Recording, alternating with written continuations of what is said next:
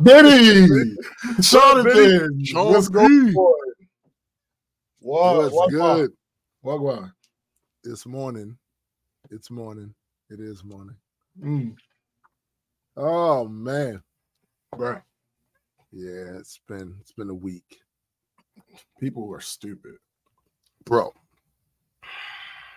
It is a permanent fixture, bro.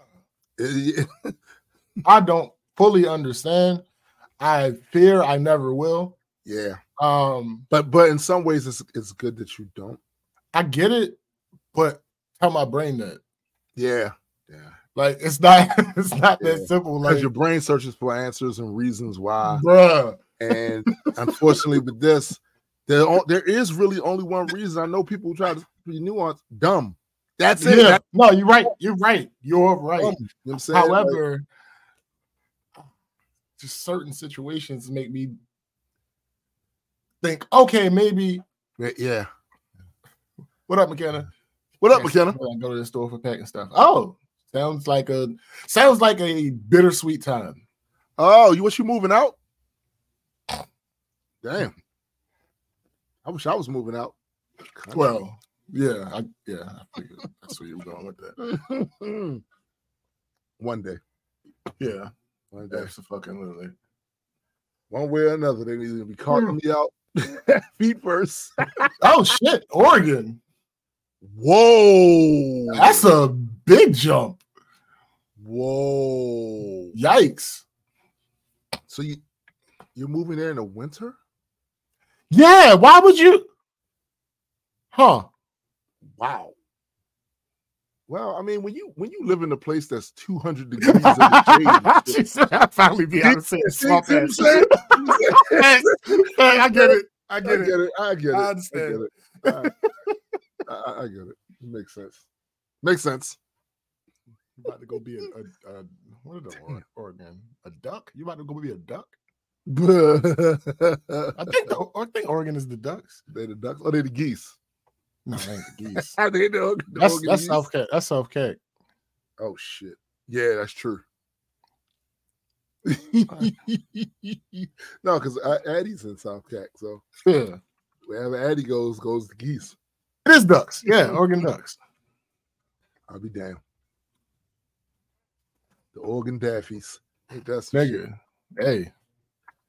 Oh, okay. They have friends in Portland where they're moving there, and the family. Okay, family. Okay, cool. All right, that's what's up. What up, Ken? Hey, Ken, I was just talking about you the other day to my wife about where you're living at now and all of that shit. I was just talking to my wife about you living there forever spring and shit.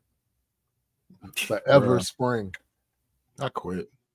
Yeah, this isn't a good place to be. And I'm not. I mean several things when I say that.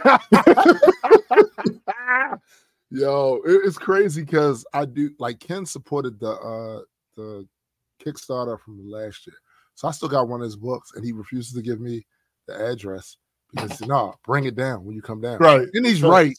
He's really right. Like, I'm really, I'm really. McKenna said I'll get to be the one bringing about 70. I know, right? I'm gonna shoot that 120. Thanks. I mean, listen.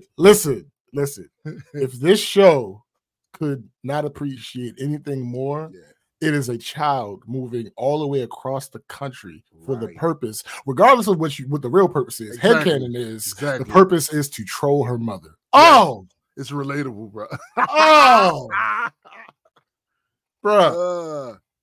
Let me tell you something about that snow shit. Oh, she said she'll get to see snow. No, listen. No. Hold up. Stop. Before you do not let him ruin. Matter of fact. Hold up. We'll talk to you in a second. Do not let him ruin your whimsy. I fully understand the statement that you just made. I'm on his side, by the way, but don't let him ruin your whimsy. Because I absolutely understand the point that she's making. Oh shit! Look, Ken said he on the balcony in shorts. Another wonderful day. Of course he is. I'm coming down there, and I want to play discus golf. Yeah, I'm trying to get my discus golf in. Is that like ultimate frisbee? bro. Yeah, and this I don't know if Ken invented it, but I know he's a huge proponent of it down there. It was even in a little freaking mini doc about the shit. Yeah. Hey. Yeah. Word. It's kind of hype. It looked fun. I ain't gonna lie, it looked fun. And for somebody my age, it doesn't look super taxing. Nah, you still gonna get tired. Well, I get tired just sitting up all day behind the computer. All right. You know what I'm saying? So that goes without saying. But yeah, Ken, if I can get my ducks in a row for next year, I think we might take a trip to right. I'm just saying. Oh, okay. You brought it to Colombia. And now it's kind of taking off a bit down there. They doing mini docs and shit. McKenna said, I mean, I'm not gonna have to worry about shoveling it. Plus, I work from home. So I only have to go out in the snow if I want to. Go. Yeah, there it is. Plus, there's actual absolutely. So that's true. She got it figured out. It ain't no fucking mountains in Florida. There ain't no damn mountains in Florida. So yeah. Man. I don't know, B. Like next year, I do. There's certain things I'm trying to put in place that will allow for me to be able to do that. Because what I get tired of, and we are about to start the show, but what I get tired of is SPJ 16 times a year going. Yo, listen, this nigga. I don't like it here, and I put my money where my mouth is. It's just that simple. I don't like it here, and I put my money where my mouth is. That's all. It ain't nothing special. It ain't nothing crazy. I just don't like being here, and I exercise the possibility of not doing that as much as possible. That's well, it. I get you. I get you. So Ken says we have a team in Pan Am Games, right? Oh, damn, in South Carolina. McKenna says I've never lived anywhere above 100 feet above sea level. In fact, typically below sea level. God damn. Let me do this intro. Me. Okay. Me. All right. Okay. You get it.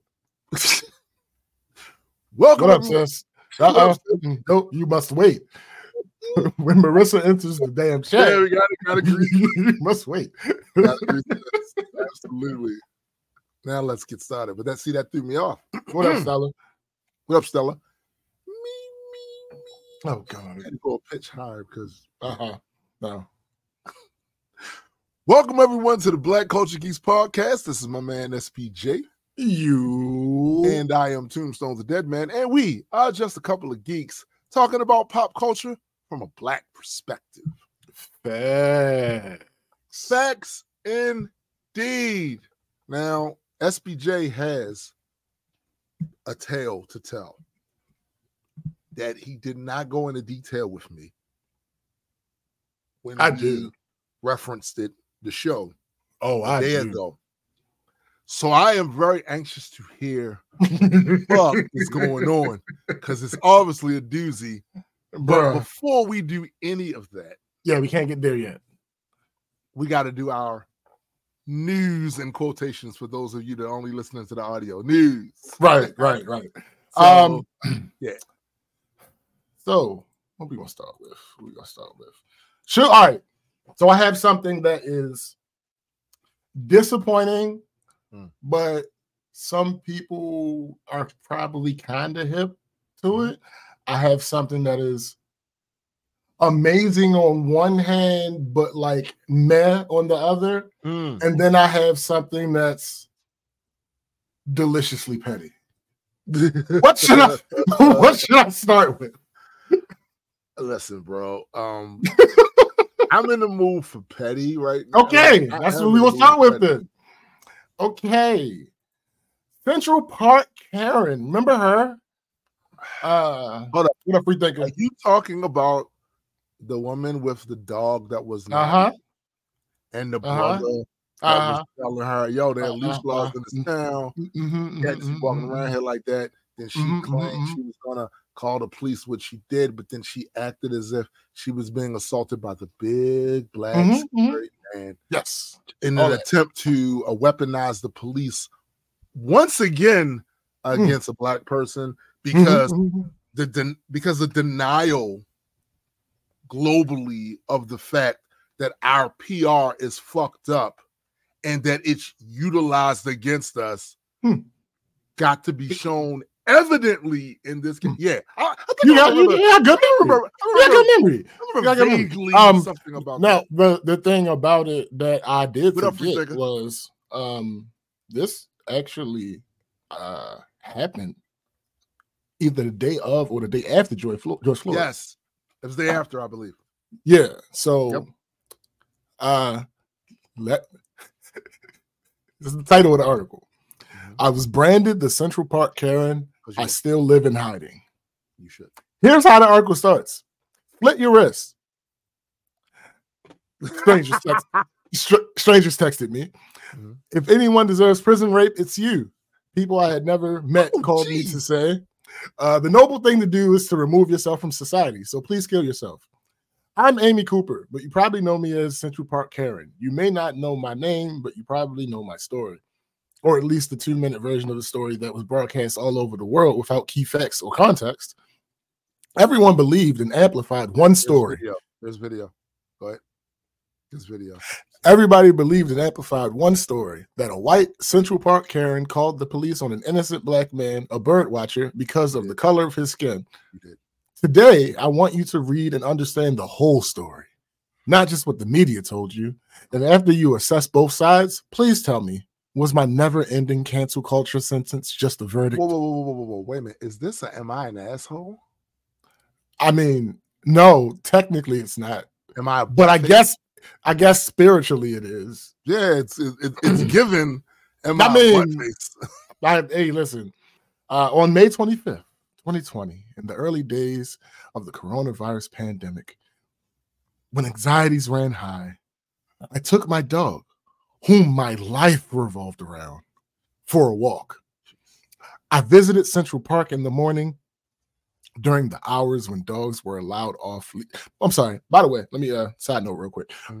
See, I realized something that I had said and something that sis had fought back on. I realized that I said it wrong. When I say animal people are terrible, I'm talking about people who make animals their whole personality. That's what I'm talking about. Because we know people think they're panthers. Is that what you? No, nigga. But because we obviously know and love several animal people. Yeah. Eddie, Cindy, Marissa. Like, obviously, no, I'm not talking about you guys. But these motherfuckers, they're terrible. That make being a pet owner their entire life. That's their whole identity. Yeah, those people are generally terrible people. Anyway, I visited Central Park in the morning during the hours when dogs were allowed off leash. On my way home, I choose to take an unfamiliar path, landing in the Bramble, a secluded area of Central Park. Seconds later, I heard a voice boom. Get out of here. You shouldn't be here. I saw a man who began yelling at me that my dog should be on his leash. Yo, did you hear this guy's voice? No. Oh, yes. It's not booming. No, it's not booming at all. No, absolutely not. No. But anyway, she's revealing so much. Right. Before recording me, Christian Cooper yelled out, if you're going to do what you want, I'm going to do what I want, but you're not going to like it. Those were exact words. Words Christian admitted to saying on Facebook the very day of the incident.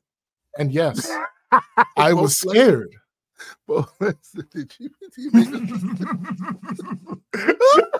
and yes, I was scared.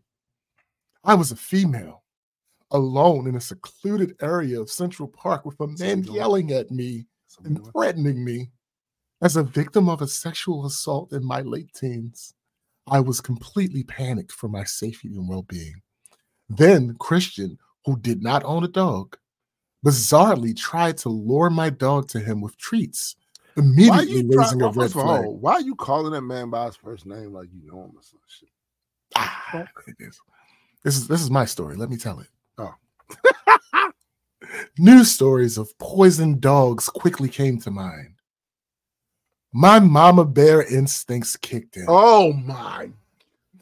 I immediately pulled my dog tight by his collar, fearing that something would happen to him. Acting from a place of panic and vulnerability, I told Christian that I was going to call the police and what I planned to say, hoping that would be enough to dissuade him from his earlier threat. Instead, Christian taunted me to call the police. Seeing no other choice, I called 911 and described the man who was threatening me. But due to very spotty service in the park, I had to repeat my description of Christian multiple times. The 911 tape makes it very clear that the dispatcher couldn't hear me due to the poor connection, yet this fact went unreported, skewing perceptions of my actions. There were never any racial implications to my words. I just felt raw fear and desperately wanted help. Later that day,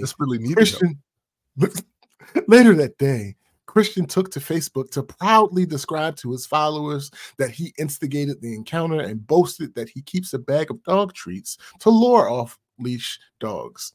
Consider that for a moment. He admitted to instigating the incident. I was not the first or only person Christian Cooper had threatened in Central Park. Jerome Lockett has stated that Christian also aggressively threatened him, luring in his dog. Jerome? I don't fucking know. Okay. Luring in his dog. Jerome said he knows of 2 fellow dog owners who experienced the same behavior from Christian, but they didn't want to come forward because they are white and Christian is black. They fear being canceled as I am. And you definitely know how much power we have. Just look at Congress. Oh, wait. Go ahead. No, none of this was reported. Stark omissions in coverage completely altered my life, and there is no correcting after the fact. I and others affected by this incident could only live in the false, hateful narrative. As Christian's video went viral, my life as I knew it was over. All my personal information was released online. I received many hundreds of threatening graphic images, death threats, and hate mail, which continues to this day. Memes. You got sent memes. My employer fired me the day after the incident without ever taking the time to learn the facts. Clearly in survival mode, my company released a strong statement distancing itself from me, effectively blacklisting my career. In a frantic and desperate attempt to stop the avalanche of hate and death threats, I issued a public apology at the recommendation of a PR company, but it did nothing. I was forced into hiding. Over 3 years later, I am still in hiding. I am scared to be in public. I still can't get a job that meets my qualifications. And there have been long stretches of unemployment, all leading to thoughts of self-harm. Let me pause real quick. Here's what's confusing, right? Because none of this is confusing until this part. All the rest of the shit makes sense. I get it. I understand. There have been long stretches of unemployment. So you got fired for what? What did you get fired for after you found another job? Yeah, because you are like anybody doing research on you. I was about to say, find you trying to make the point that because of this incident, she couldn't get work, but she's clearly saying she did get some sort of employment. And what you're saying, they found out who you were afterwards, which doesn't make sense. It doesn't, because they do their, I've had to hire people. Like, you have to look at and your name was ringing bells at one point, especially in this day and time. Yeah, they go and check social media, Google search real quick. Like, I don't understand. Okay, all right. I just wanted to make sure I wasn't the only. Okay, was my fear that day in the park irrational? Was it based on racial perceptions? Most people leapt to that assumption, especially considering the encounter occurred on the same day a police officer murdered George Floyd. My stressful encounter was woven together with this horrific and preventable tragedy. What happened to George Floyd is what Amy Cooper would have wanted to happen to Christian Cooper, claimed one YouTuber. This could not be further from the truth. And an incredibly damaging assertion that lives with me and haunts my family. My family has suffered enormously. I care for one of my parents who has a terminal illness. I want them to know I'll be okay, but I do not know if I ever will be. There are many others who have suffered as well. Over the years, my New York City apartment was a safe haven to numerous women who had encountered abusive relationships. When I had to flee, they lost their safe place too. I don't know if I did everything right in that park, but I know I didn't do everything wrong. I've tried to connect directly with Christian, but I've never heard back from him. Despite what I've endured, I would always be open to an honest, productive conversation. I want to clarify that I never filed a false release report. That charge, which resulted from the onslaught of media and political pressure in the prosecutor's office, was quickly dismissed because it had no basis in fact. For context, where I grew up, which was outside of the United States, uttering threats is considered assault and does not have to include physical force, just lack of consent. I only reported exactly what happened to me that day when I was threatened by a man with a history of aggressive behavior towards other dog owners. No, she didn't. There's no way. No, she didn't.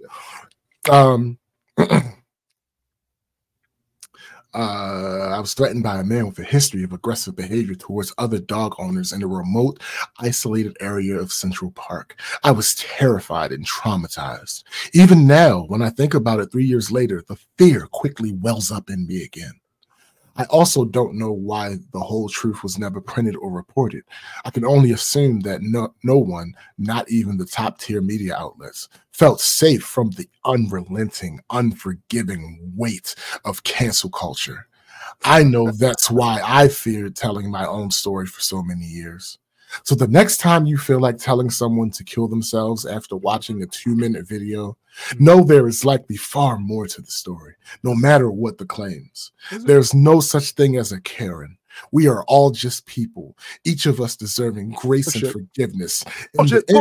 Silencing the truth, the full story, hurts all of us.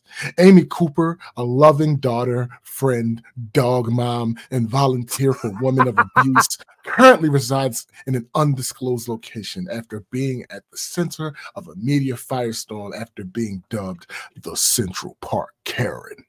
All views expressed in this article are the author's own. Yeah, let me weigh in on some of this. Okay, so there's a few things about this. What you guys are seeing, witnessing, and reading right here is a common used tactic. Yeah, white woman too. Yeah, yes, it's the framing and the narrative. She wants to be able to reclaim a narrative. So, for those of you that haven't seen the video, there's video of this. It is so obvious what she's doing. Every black person, or I won't even say black person, I'll say everybody that comes from a demographic that has the PR that states they're violent, they're criminal, they're mean, they're dangerous, has gone through this. Because not just black people, Latin people too, right? Gone through this. Even people with tattoos. I mean, they've gone through this, right? Wait. Before you continue, let's refresh everybody's memory. Let's refresh everybody's memory. Okay. Because remember what I had just read. And then watch this. Watch it. Yes. Please stop. Sir, I'm asking you to stop. Please don't come close to me. Sir, I'm asking you to stop recording me. Please don't come close to me. Please take your phone off. Please don't come close to me. I'm taking a picture of calling the cops. Please call the cops. Please call the cops. I'm going to tell them there's an African-American man threatening my life.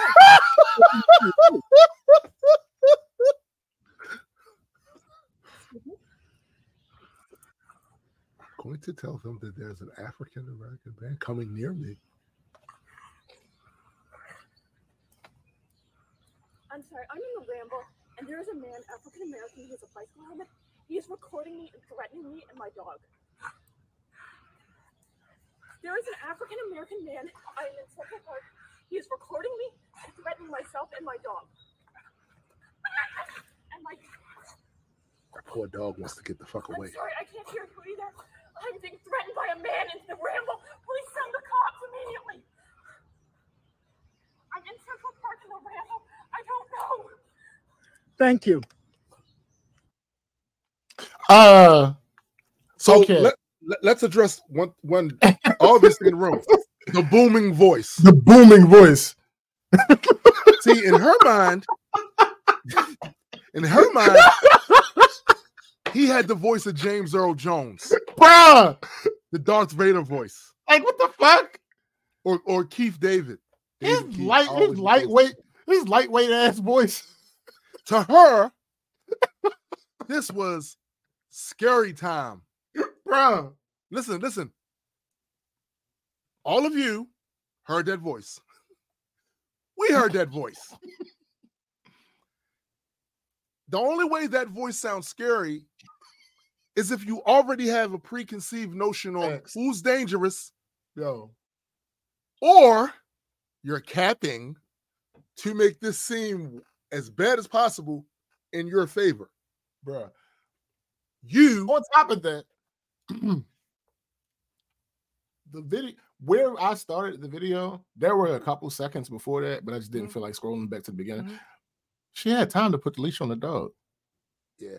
Said she was choking the poor dog out. Right. This the other thing too. All of that. Oh no. The cop kept asking me because it was a bad connection. So I had to keep giving the description. Before you called, you told him, I'm going to tell the police an African-American male is threatening my life. And you started the phone call with, there's an African-American man. So again, one of the worst people ever.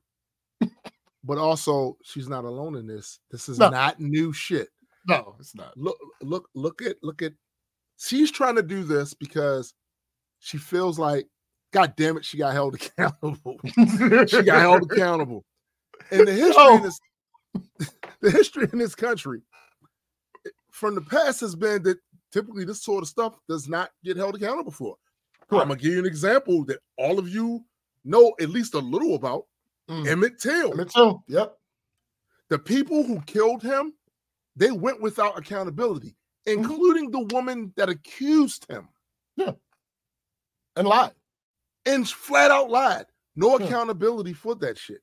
In this day and time of social media, in this day and time of more people having access to get what they think out, and that video came out, like I said, anybody that's in a demographic that has been maligned and basically been given the scourge of they're criminals, they're dangerous, they're this, they're scary, you can't trust them, bruh, has all seen this before, right?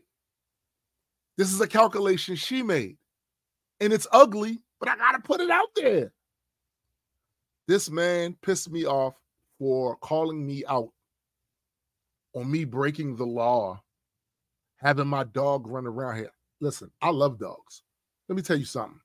There is a pandemic of people who feel like their dogs, just because they lovey-dovey to you, don't mean they're going to be lovey-dovey to other people. Correct. And you let them run around.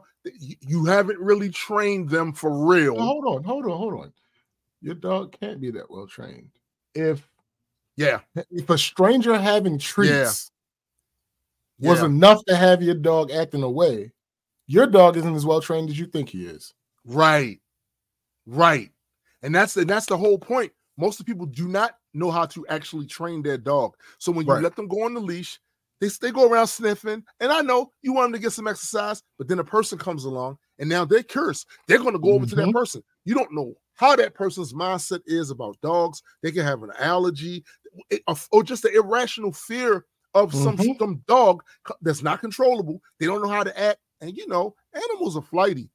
They are flighty. If they sense certain things, they might decide to do something that may not to them be considered aggressive, but it could be considered aggressive to the person that's happening to, right? None of this. She got held accountable for that. Somebody called her out on it. So since she was, I'm going to weaponize my status as a woman against your status as a black man. Excuse me, my status as a white woman against your status as a black man. And I'm going to weaponize it with the people who I know for a fact tend to fuck y'all up just on GP. The cops, I'm going to tell them that an African-American man, I don't think you needed any more coat. What did she have to say, nigga? There's no more. In general, this is just maybe this is it. If somebody's legitimately threatening me, generally they aren't recording me at the same time. That was what he was saying she wasn't going to like. Him recording her. Here's the thing about that. When you have this in your hand and you're trying to get good footage, you know what you're not doing? Hold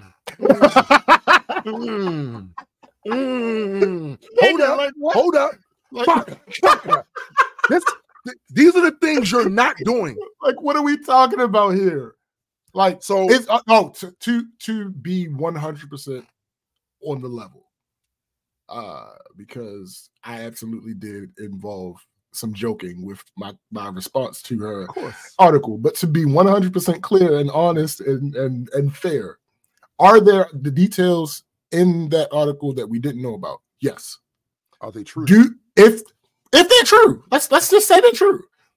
The actual details, not her fucking editorial. The actual details. Let's say the actual details that she added are true. Right.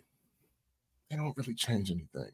It changes nothing because one, you saying that he has held other people accountable for letting their dogs run around there without leashes. This could be a simple case of him being a guy who does have a little trepidation about dogs, and you're ruining his experience out there when there's a law that says that the dog needs to be leashed. Like you specifically mentioned that you wandered into an area that you're not familiar with.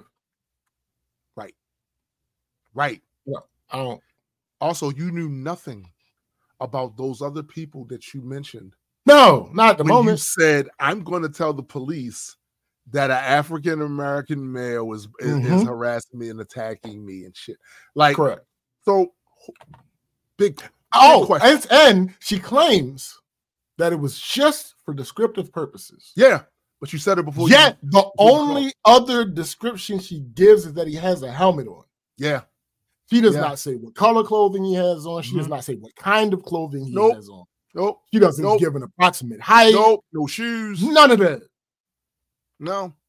It's not how that's not. Words mean things. Words mean things, bro. Now, the other big question some of you might be asking, well, who would be foolish enough to buy the story? Well, I'm going to tell you.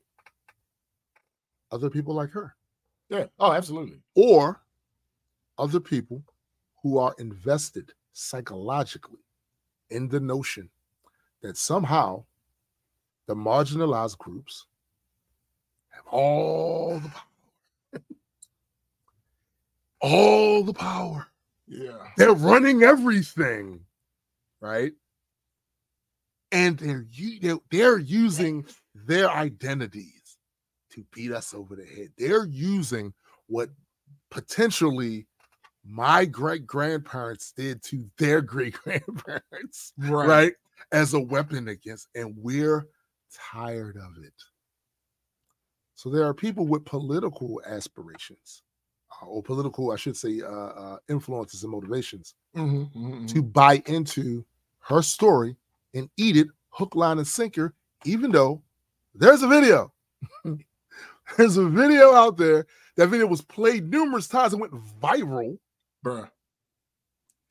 And you can clearly see before she dialed 9, fuck not 11, before she dialed 9, she told him, I'm going to tell the police an African-American man is attacking me. Then she went, by the way, she went into full histrionics mode. Oh my God, it's coming. He was standing there with his phone. Mind you, he didn't. Yeah, he didn't move closer. And he thanked you for calling the police. Right. How many? Let me ask y'all this. Let me ask y'all this. I've been robbed before at gunpoint. Mm. I don't recall the person thanking me for calling them. Thank you. Thank you. Right. Appreciate that. Nah. I've been jumped. I don't recall those people thanking me. Thank No, you. it's not a thing. It just It's not doesn't. a thing. Nah. Look at the focal point on the camera on his phone. Bruh. At no point It does not change. It does not change. Like she moves towards. Matter of fact, she walks toward him. before walking back when the dog starts wilding out. Right. She walks toward him. Listen, I'll put it like this, because she mentions that, well, I wasn't born here, where I'm from, blah blah this, blah blah. Okay, cool, but nobody is. How can I say this? It's not to say that this doesn't happen. Yes, That's not the point that I'm making. But it's not prudent. right. If you are actually scared of your life, for your life, and you legitimately think somebody is going to attack you and is actually able of doing, you generally don't move toward them. Yeah, that's kind of something that you don't see happening. No, not generally. Now, backing up while not taking your eyes off of them? Absolutely. 100%. Here's the other thing.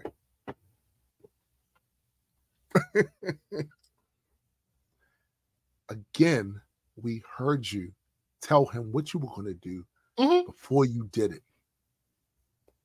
Before you did it. And then when you did it, by the way, you didn't tell him you was going to do it in that same historical voice that you would have heard from a Friday the 13th movie. Yeah. You know what I'm saying? When Jason is getting closer and you're on the phone. None of that happened. None of that happened. Put that damn dog away. No, that's not. That's not. Yo, it was more like, hey, ma'am, could you could please? Like, why? Why do you? He had the most. What you're doing is illegal. I don't mean to. Yes, I do. No, you about to. He said some. He said some goofiness after this too. So yes, he did. He did. You know what I'm saying? So he had the most punk ass voice. She say, I hear this booming voice. You all heard that voice. All of you heard that voice. Where was the boom? Where's the boom? Where's the boom? We're still waiting for the boom. That song promised us the boom. Here comes the it was the boom. It never arrived. House. He was Jerry. Bruh. Academics even. He was listen. The whole theme about nerds and geeks, and he was watching bruh. Yo, he was literally bird watching at the moment. bird watching. Here's the thing. I want to be clear about this. The implication, well, the inference from me is not that Black people can't be in the wrong, right? No, because here's the thing. Effectively, unless it was some type of neurological thing and he was actually, affected negatively. Barring that, he was literally being Randall from Recess. He was being a hall monitor. He was like a hall monitor. He was being a hall monitor. That's what he was doing. Like, so like the high school and middle school kid in me was like, what the fuck is this nigga doing? Listen to his voice. But listen to his voice. But he was like annoying wrong. He was life-threatening wrong. Ken makes a point. He was bird watching. An unleashed dog scares birds. Facts. If she leased the dog, he has no complaint for her to overreact to. Correct. She started out being an asshole. Unfortunately, didn't end up as another shot for being black in front of a person that has a black friend. Right. Because at the end of the day, if you and I, we go out, used to go out shooting vlogs and shit. We got the camera set up. We're standing at a certain distance. We're getting our narration on. Somebody walks not behind us and winds up in the shot, but between the camera and us. And they keep doing it. We gonna say something. Absolutely.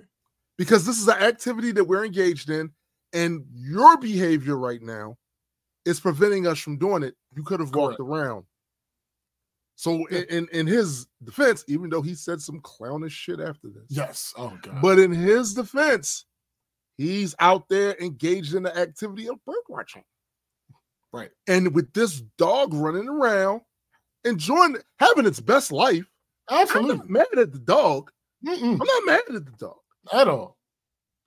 But he's living his best life, unfortunately, in an area where he needs to be leashed. That's on her. That's on her. And this guy mentioning it, he's being a hall monitor. But he's still ain't out of line. Yeah. He's not out of line. Does his voice sound like Randall? Bruh. No. Not Randall's quite. is deeper. Yeah, Randall's voice is deeper. Randall's voice is deeper. But this guy was not a... No. If you ain't ever been threatened, for real, if you ain't never been in a situation for real. Let me try to grasp at something. Was he physically imposing compared to her? Yes. He could have been, yeah. He's probably I'll give you that. Yeah, I'll give you taller. that. Mm-hmm. But outside of that, and here's the thing. Is it possible his behavior was different before he hit record? Absolutely. Oh, yeah. But why would he hit record? If he had planned on attacking you. See, this is the problem. This is the problem. If he's planning on attacking you, why hit record? That's what I'm gonna do. Before I attack you, I'm gonna have my evidence for you to be able to use. It's crazy. It's crazy. Absolutely crazy. Like I don't know. Yeah, let's move on to the next story. Yeah. So because we went with the petty, we're gonna go with the good story. We're gonna go with the good story next. The good story is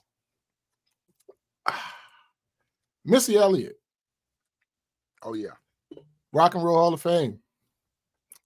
That happened this week, and here's an editorial piece on just the general thing.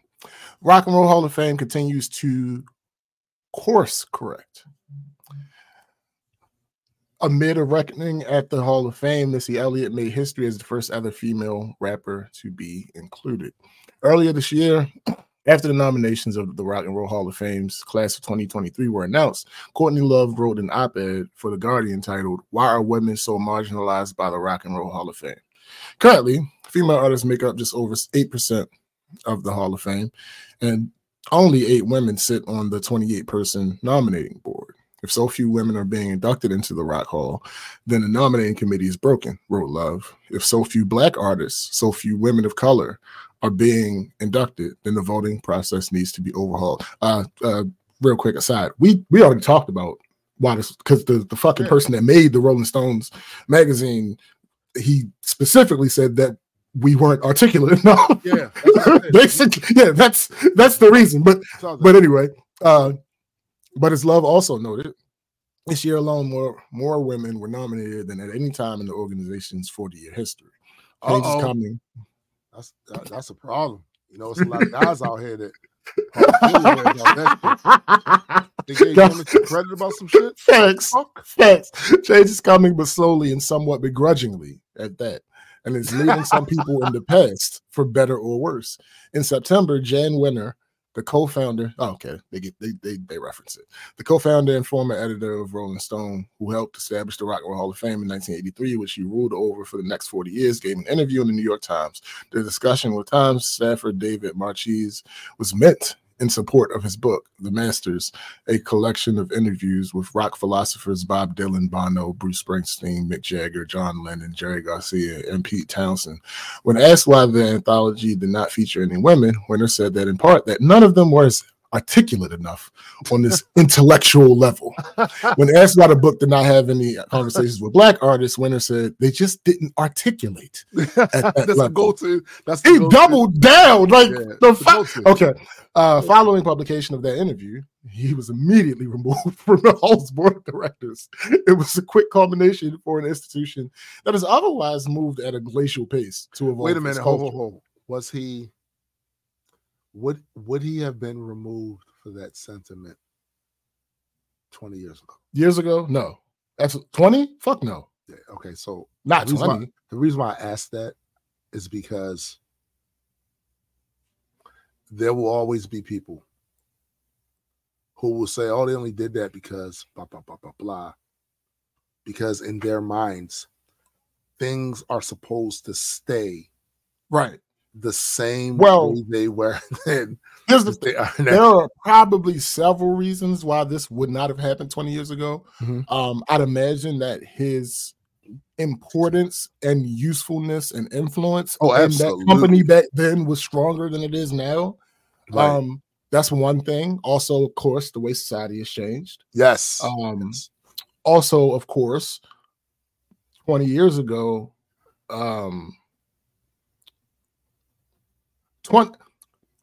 the way that Black music has dominated the United States in the past 20 years wasn't necessarily the case. So the argument for that. I mean, there are several factors, but point blank, no. Yeah. If there were no outside factors, right.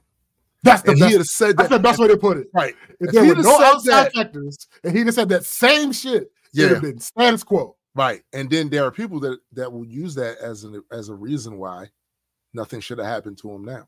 And I find it interesting because if they reverse the situation and they put the person that thinks like that in the odd man out line of fire, where they're the ones that are negatively affected by these things, the lack of opportunity, access, respect for craft, all of that.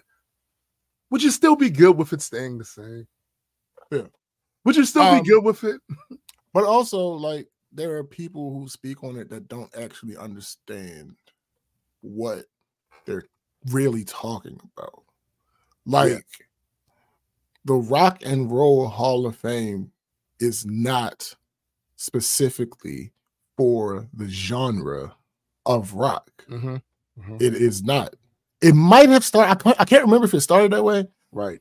But should evolve when it was. Yeah. It has long not been specifically exclusively for the genre of rock. Yeah, it's been a long time since. If it started out that way, it's been a long time since it. A very long time. You know, so it's one of those things where, sure, they could have changed the name of it and all of that, but the reality, but it's not really necessary. It's not necessary because think about it.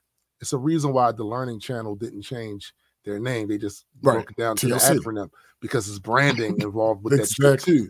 And once people have gotten accustomed to certain type of branding and you go and switch that shit up, it makes it harder on you from a business standpoint. So they kept Rock and Roll Hall of Fame because that's what it became known as. That's the branding of it. Absolutely. But it has evolved over the years to include other genres of music. So if you are doing big things in your particular genre where you have influenced and sustained music and transcended even the particular genre that you're in, I don't care if you're doing techno. And also when you get other people that are in all yes speaking about these other people, like yes this person belongs here, right? Blah blah. When you have a Dolly Parton, facts, and she's saying things about these different people, that all, like the article said, it's a slow change. But it is indeed a change. It's not something that you can really deny when you look at it in totality. And I think that's another point of the article. Like, that's not really that wasn't their intention. It wasn't their intention for this to ever change. No, this is the thing, right? We don't have to be servants to the intentions of people that came before us. Absolutely. Once we have realized that their intentions may not have been above board. We don't have to continue on that shit. It's lame to me that we get stuck in these fucking loops about things. What's up? The article has Dolly Parton's quote. Dolly Parton right there. Dolly Parton politely declined her nomination last year before eventually embracing it. Mm-hmm. She said, born from the collision of rhythm and blues, country and gospel, rock and roll is a spirit that is inclusive and ever-changing. The Rock and Roll Hall of Fame celebrates the sound of youth culture and honors the artists whose music connects us all. Right. Point blank. And that's the thing. When I look at my playlist, that I have a playlist on YouTube called My Soundtrack, basically the soundtrack of my life. Right. It has all these genres in there. Come on now. Johnny Cash in there. Facts. Like, this is a soundtrack the of my Man life. in Black. You know what I'm saying? Facts. So all facts. I think I actually pity people who only listen to one genre of music. Typically, those folks are younger. They haven't had the experience yet to hear a bunch of stuff. Although that's changing a lot now because music is so accessible now. Yeah. But it's also about, well, like, are you interested in hearing other, right? You know what I'm saying? But in truth, if a person an artist that engaged, put out music, put out stuff that was life-changing for a lot of people, it became the soundtrack of people's lives, and it revolutionized their genre. Mm-hmm. How did you not? That's enough. Yeah, that's enough. That's enough. That's enough. On Friday night, the induction ceremony, which took place in Barclays Center in Brooklyn, welcomed a variety of artists across gender, race, and genre, both living and dead. Sheryl Crow, DJ Kool Herc, Chaka Khan, George Michael, The Spinners, Kate Bush, Al Cooper, Willie Nelson, Link Ray, Bernie Taupin, Rage Against the Machine. Alice Cooper or Al Cooper? Al. Okay. Rage Against the Machine, Missy Elliott, Don Cornelius. It was the body's first induction ceremony to be held since Winter's train wreck interview and public dismissal, and the anticipation for what the night might hold and the future of the institution beyond that was high. Before the show began, John Sykes, who took over from Winter as chairman in 2020, gave remarks about the Hall of Fame, calling it music's highest honor and describing rock and roll not as a genre, but as an attitude, the common thread amongst the night's honorees. And he's right. It's an attitude, a distinct point of view that all of the honored artists have been able to articulate. I like that. Have been able to articulate across decades and genres that have tied them together like an invisible guitar string. It's what connects Kate Bush to Chaka Khan, George Michael to Sheryl Crow, and Missy Elliott to Rage Against the Machine. Winter was barely acknowledged. Instead, the spotlight remained largely on performances and speeches that fulfilled the institution's revived mission. From Crow opening the show alongside a new generation of rock, Olivia Rodrigo, to her shredding guitar alongside Chaka Khan, to new additions, delightful tribute to the Spinners and Cornelius's Soul Train, and Elliott closing out the show by bringing down the house with a masterclass performance spanning all the hits we know and love her for that proves she's one of the greatest of all time. Only one inductee addressed Winter's comments, and even then it was with an oblique touch. Elton John's longtime collaborator topped off his acceptance speech with two well-placed jabs. Quote, "I'm honored to be in the class of 2023 alongside such a group of profoundly articulate women and outstanding articulate Black artists." Boom! Listen, mic drop. That's how that's supposed to go. The fact that Don Cornelius, who didn't release an album at all, right? But it's about impact, right? Right. And speaking of Don, one of my favorite Don Cornelius stories that I actually watched this happen in real time was Soul Train. Eric B. and Rakim performed on Soul Train. Mm-hmm. Don Cornelius was rather famous at being a little snooty when it comes to rap music. Yeah. He asked Rakim, "Hey, brother, we're doing an interview. Oh, she was up there. You don't smile a whole lot." And this, that. Yikes. Rakim said, "Cause I ain't no joke." So you should get What? Donnie ain't like that. I don't think there was ever one there again. Wait, hold up. Did he not know the song? You can't. How you want to get mad at that? You don't know the song? Like, it's a bar. But see, you know what? I'll tell you why I think he got mad. One, he was taking it. This was a dig at the hip hop aesthetic. Right. This was a dig, right? Also, those that knew Rockin' back then, they said he used to roll with a crew full of head buses. Right? When you see this old man up here at these festivals now doing his greatest hits, do not be deceived what he was back then, right? So his whole demeanor was sure. So when he said, "Cause I ain't no joke," I think it was the tone. Okay, that was off-putting. I guess. This is just me speaking as a fan of hip hop, not understanding. Also, as somebody who's a fan of the aesthetic, absolutely, yeah, and not intimidated by it. Right? If Rakim would have said that to you, you'd be like, "Ha, go." I'm like, yo, it was like bars, my guy. His facial expression, the tone of his voice would not have moved you. Right. You would have caught you like, "Ha, good one." Ain't no joke. I like that. You got me. Bars. You got me. But Dawn not being from and then having a bit of kind of look down on it. You know what I'm saying? Yeah. So I'm Dawn fucking Cornelius. Which you are. He is. No, you absolutely are. He's absolutely Dawn fucking Cornelius, right? Absolutely. He was like, "How dare this little rippity rapper?" No, God MC. No, see, that's the thing. Right, that's the thing.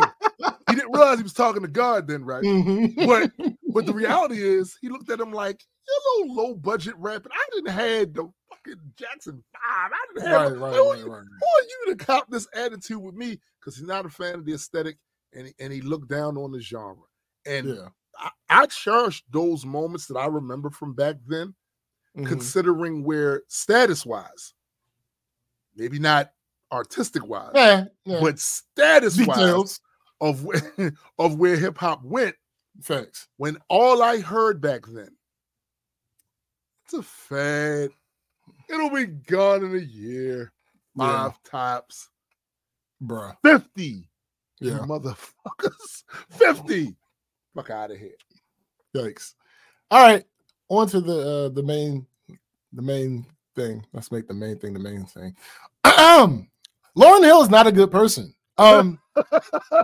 Listen, I know that might come as a shock to some of you, to my millennial brethren. I know that might sound like blasphemy. I get it. I understand. But let's talk about this. So hold up. We need to delineate some things. When SBJ says she's not a good person, it doesn't mean she's out there kicking cats in the shadow somewhere. No. It doesn't mean that she's dragging children alongside of her car. She doesn't. Yeah, let me be explicit. Yeah. No, because this is what will happen. Yeah, no, You'll say that, and they'll take it and go, "That's not what he's talking." No. Let me be clear and unabashed. The point that I'm making is we have a tendency. I saw somebody say this is a black person thing. It is not. It is a human being thing. It's a human. We have a tendency of attaching people's greatness in their field of expertise and extrapolating that to their personhood. That's a fact. And all humans do this. We all do it. Do this. And that's not how that's supposed to work. And I'll get into the examples shortly. We saw y'all with Bill Cosby. With Bill Cosby. Facts. All facts. We saw y'all. All facts. All facts. If y'all, we talked about this. I think it was King's Disease 2, the second album with Nas and Hit Boy, where Lauryn made her comeback as far as rapping. Yeah. And we talked about that song, and we was like, yo, she still got it, blah, blah, blah. Yeah. Except there's one fucking part where she was complaining about people complaining about her being late to her fucking concerts. But you're being extremely arrogant in this situation. No, that you're wrong about this. The rest of the verse is fire. This part, nah, you off. We called her out on that shit then. And technically, the way she put the verse together was cool, but the sentiment was garbage, like trash. Oh yeah, the bar itself, hot, but the sentiment, nah, you're wrong. You're incorrect here, man. Before you go any further than that, I want to preface what we're talking about with 2 words: customer service. Next. Nigga. So service. In the past, this was her excuse that she had given for her being late. Quote, I don't show up late to shows because I don't care. This is before that verse. This is before what just happened. Right. I don't show up late to shows because I don't care.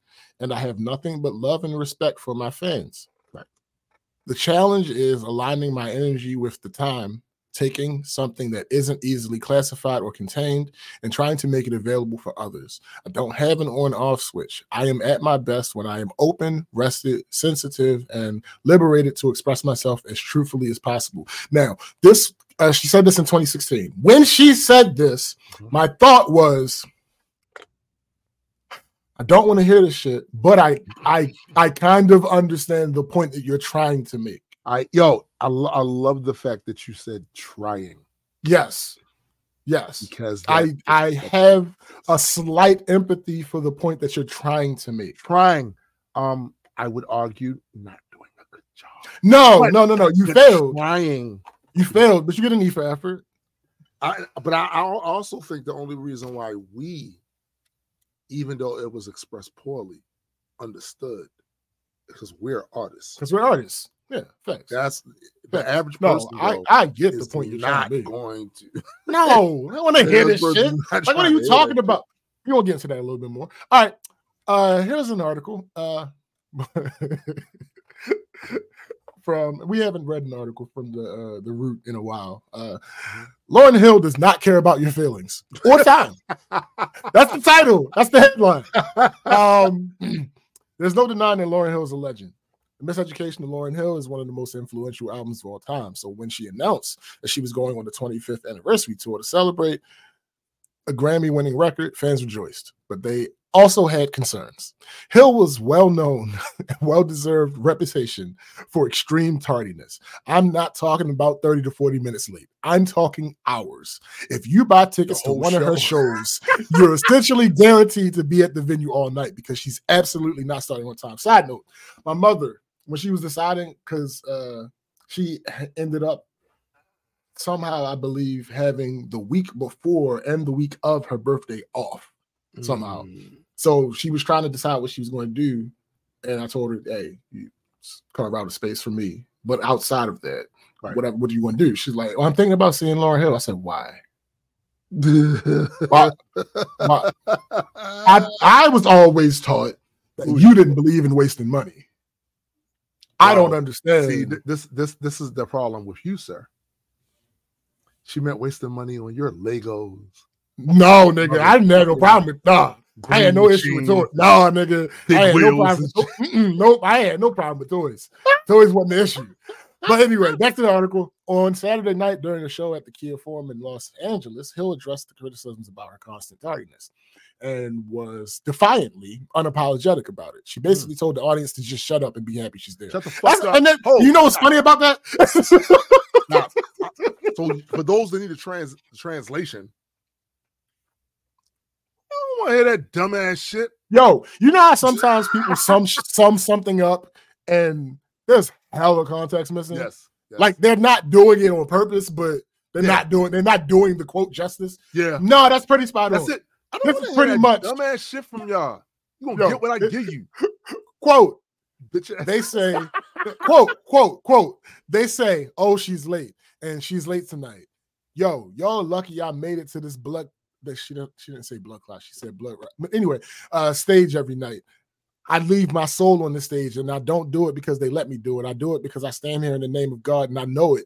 He allows me to do it. He surrounded me with family and community when there was no support. When the album sold so many records and nobody showed up and it said, hey, would you like to make another one? We're survivors. We're not just survivors, we're thrivers. End quote. Okay, Miss Lauryn.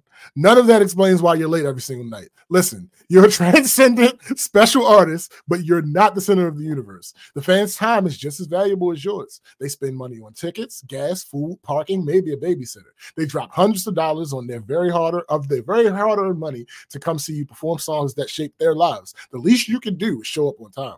Apparently, I'm not the only one who found the everything is everything singer's speech disrespectful, as people on the social media had thoughts about the Fuji star's behavior. One person was not impressed with her speech writing. She said a whole lot just to say you get what you get and you don't throw a fit. Another fan noted how Hill's legacy doesn't excuse her lateness, posting, if you're going to a Lauryn Hill concert and expecting anything to do with timely, you're just playing your schedule and time at that point. This album changed lives. The only Timely she respects is Victor Timely. You shut up. This album changed lives. We know this, but nobody is above common courtesy. Someone else. Stop giving Lauryn Hill y'all money. She has no respect for y'all time, money, or y'all in general. Another fan boiled the discussion down to a very simple point. She don't fuck with y'all. Well, that's effectively. No, but another fan boiled this down to a very simple point. Quote, this is literally your job. You're not doing them a favor. I mean, all right. So that article being done, let's put this in perspective for anyone who may be out there listening who condones or defends this shit. Because in that video, there are people that defend her. In the video, there were legitimately people who were cheering when she said this dumb shit. So, well, here's the thing. People were cheering it. No, that shit from Rick and Morty was like, booze mean nothing to me. I've seen what you cheer for. It's like, yo, I looked up tickets for the Atlanta show, right? Tickets for the Atlanta show going for like anywhere from $54 to like $1,500. The $54 tickets are tickets that I would never buy. The $1,500 tickets are like the VIP and all that good shit. So the furthest decent seats that I would get start at $129. That's like $175 after taxes and fees. Then people like to go get all dolled up and whatnot. So then you're getting your hair done, you're getting your nails done, you might buy a new outfit. Then there's transportation and parking. You might have to get a babysitter. That's hard-earned money and time that I've already invested to this point. And that's before I even get to my seat. Yeah. The show is supposed to start at 7:30, and it's on a Monday night. Fans of hers were shocked that she showed up only 2 hours late for a recent show, and they claimed that was an improvement for her. So let's stick with the improvement. Let's say 2 hours. So this means that the show ain't starting until around 10 o'clock at the earliest. So you're going to probably get hungry at some point. That's more money on overpriced snacks at the venue. What you going to do for 2 hours? Listen to her openers? No offense to any musicians on any level who take their artistry seriously. But if you're an opening act for an act that has one album's worth of music, you probably don't have 2 hours worth of concert-worthy music, and or the people that are there probably don't want to listen to you for 2 hours. I'll say this. Queen Latifah. Bruh. Watched her perform live. It seemed like she was just playing the shit she wanted to play. So, yeah, that's true. A lot of them will take these album cuts and pad their set. Mm-hmm. And they're trying to do that so they can make the time that they're booked to perform, but it don't do nothing for us. I would have preferred you do all the shit that we like. Yep. With a shorter set. Yeah. Yo, I felt like good about that. This concert that me and Fab went to, but the one we went to, the band, they did not do our favorite song. And it's not a deep cut. That's it was on the fucking charts. Right. They did every other song that I know from them. They did, but they did not do what is like their number 2 or 3 top hit. And it's like as much as I enjoyed the show, and when it ended and that song didn't play, I was like, damn. Yeah, it's kind of a letdown. It's kind of Right. a letdown. Now, consequently, just on the other side of that, a different show, people who I was not expecting to kill it the way they killed absolutely. it. That happens. Kid and Play, bro. To me, they were not nostalgia. They were, what's the word I'm looking for? Novelty. Yeah. They had the Kid and Play with the kick and then the look and this, that, and the third. But I wasn't a huge fan of that shit at the time because it was a lot. I was in more harder edge shit. Yeah. Nigga. And I saw these dudes perform live at that show. They got up this motherfucker. First of all, they had songs in the albums I had because I didn't remember what the album. I only had like a single of one of their hits, right? They had songs on there that was fire for a stage performance. Their DJ was killing it, and it was just them two. They ain't have the 15 dancers and saying none of that. It was them two and the DJ, and it was hip hopping the fuck out of that show, yo. Word. Yeah. But it doesn't just stop at her being late to concerts. No. This is old, but I'm pretty sure everybody doesn't know. So it just popped back up again recently. Artist Robert Glasper talks about his experiences with Lauryn. He says, I've met Stevie Wonder and hung out with Stevie Wonder. I've met Quincy Jones and hung out with Quincy Jones. I've met Herbie Hancock, hung out with Herbie Hancock. If those three people can be cool, Lauryn Hill should be able to be cool. You haven't done enough to be the way you are. You just have not. The one thing you did that was great, you didn't do. She took the credit for making the classic album. Those songs were written by other people, and they did not get their credit. She likes to take credit so she can become this super person. Well, if you're a super person and you're that talented, do it. She couldn't tune her guitar in rehearsal. We were in rehearsal. She had my boy Benji tune her guitar. She would come into rehearsal and say, Benji, guitar, and just hold it out, and he would run and tune her guitar. Every day she comes in and changes the show, changes what she wants to do completely. The last rehearsal, she doesn't show up. Her manager comes in and says, Lauryn's not really feeling the way you guys have been learning the music, so we're going to cut your pay in half. The last rehearsal, the day before the show, we're going to cut your pay in half. First of all, we weren't getting paid that much anyway, but understand she's getting $500,000. So seriously, you're going to take these 5 musicians and cut their pay in half? Yo, first I had not heard that. Even though it may be old, I did not hear that.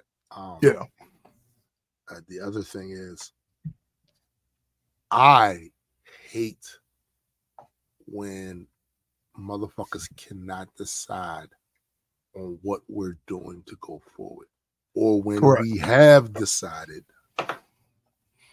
and we're in the process of moving the chains forward. Right. For someone to then come along and put the brakes, right, and then try to rewind shit the fuck the bro. It is annoying because the way my brain works is once we set upon a course of action, that's what we're doing. We're doing this, so I'm doing all the things to make it convenient for me to do it. I'm all of the shortcuts that I need to be efficient with this, I done put into place. And I have an understanding of where the light at the end of the tunnel is. For you to come along when we're halfway through the tunnel and say, now we're going back. Yeah. The fuck? Yo, that shit is annoying, bro. Yeah, and absolutely. It speaks to a certain amount of arrogance from people that do that shit. So I can only imagine what those people were thinking, because even with the annoyance of her doing that, she didn't want her to cut their fucking pay. Right. Oh, but wait. Oh no. There's more. Lauryn Hill answers daughter's complaints about discipline. For those who don't know, Lauryn Hill had children with Rohan. I think One of the Rohan Marley, Marley son of Bob Marley. So son of Odin. her daughter, what's Selah? Mm-hmm. At this point, this was a couple years ago as well. At this point, she's 24, 25-ish. She's a model and an artist and daughter of Lauryn Hill and granddaughter of Bob Marley. Yeah, little things like that. No, it's little flesh, little flex. In a now deleted 2-hour-long Instagram live post, she talked about her relationship with her parents and said she had long-term effects from her interactions with them, including Hill and her father disciplining her as a child. She says, "It's crazy. I'm playing this trauma back in my head as I speak to you. She'd be like, go get the belt. That's how you know you're in trouble. It's like walking to your death. My mom is an amazing woman, but she obviously didn't do everything right." She said, adding that Hill's physical punishment of her was, quote, some slavery shit. And here's Lauren's response. Because me being an African-American millennial, there are parts of what Selah said that is like, but listen to Lauren's response. She said, black people, what? Selah has every right to express herself. I encourage it, but she also got the discipline that black children get because we're held to a different standard. If I'm guilty of any, the discipline was seen through the lens of a young child who also had no place to reconcile me as a mom and me as a larger-than-life public figure. She said it took a while for her to realize that her children and others saw her in this duality. She said, if I am guilty of anything, this is the key. This is the key right here. Okay. She said, if I am guilty of anything, it is disciplining in anger, not in discipline. The toxic venom I ingested for standing on principle and confronting systemic racism far before it was the thing to say or do. I'm sorry, Angela. Angela predates you. Not just Malcolm predates you. Oh, and also people in the music space. Harry Belafonte. Bruh. Like, what are we talking about? What are we talking? Okay, but the people call me crazy and have yet to apologize and say, "Oh yeah, we were wrong." Of course, that seeped into my home. It was intended to. An entire operation trying to break an artist with a voice and knowledge of herself way ahead of her time was in motion. I was affected. My family was affected. My children were affected. Bro. So you basically just let me what's the word? Let me translate. Let me translate for the people that don't understand what she said. She basically said, I am not wrong for disciplining my children, which is a debate. I get that, blah, blah, blah, blah, blah. But we're not talking about that part. Right. She said, I am wrong for effectively hitting them in anger. There's no debate there. So there's an elephant in the room, bruh, that is bellowing to be let out. If you are a parent, if you tell me that a lot of the times you're not angry at something the child did, you're lying. Fact. So if you're saying to me that your issue was you hit her in anger, it means almost every time you hit her in anger. And the arrogance of you trying to, look, there's one thing you can make a statement about. Stresses of the industry I was in, the fame that was heaped upon me. It's what I thought I wanted. Then when I got it, it was a little different. So I didn't make the right choices. I was so stressed out that sometimes I took that shit out on my kids and my family. It doesn't excuse it, but it explains it. For you to then turn yourself into a martyr and say I was the first. I was Lauren Luther King, effectively, and I was Lauren the Neil first. Hurston. And I was the first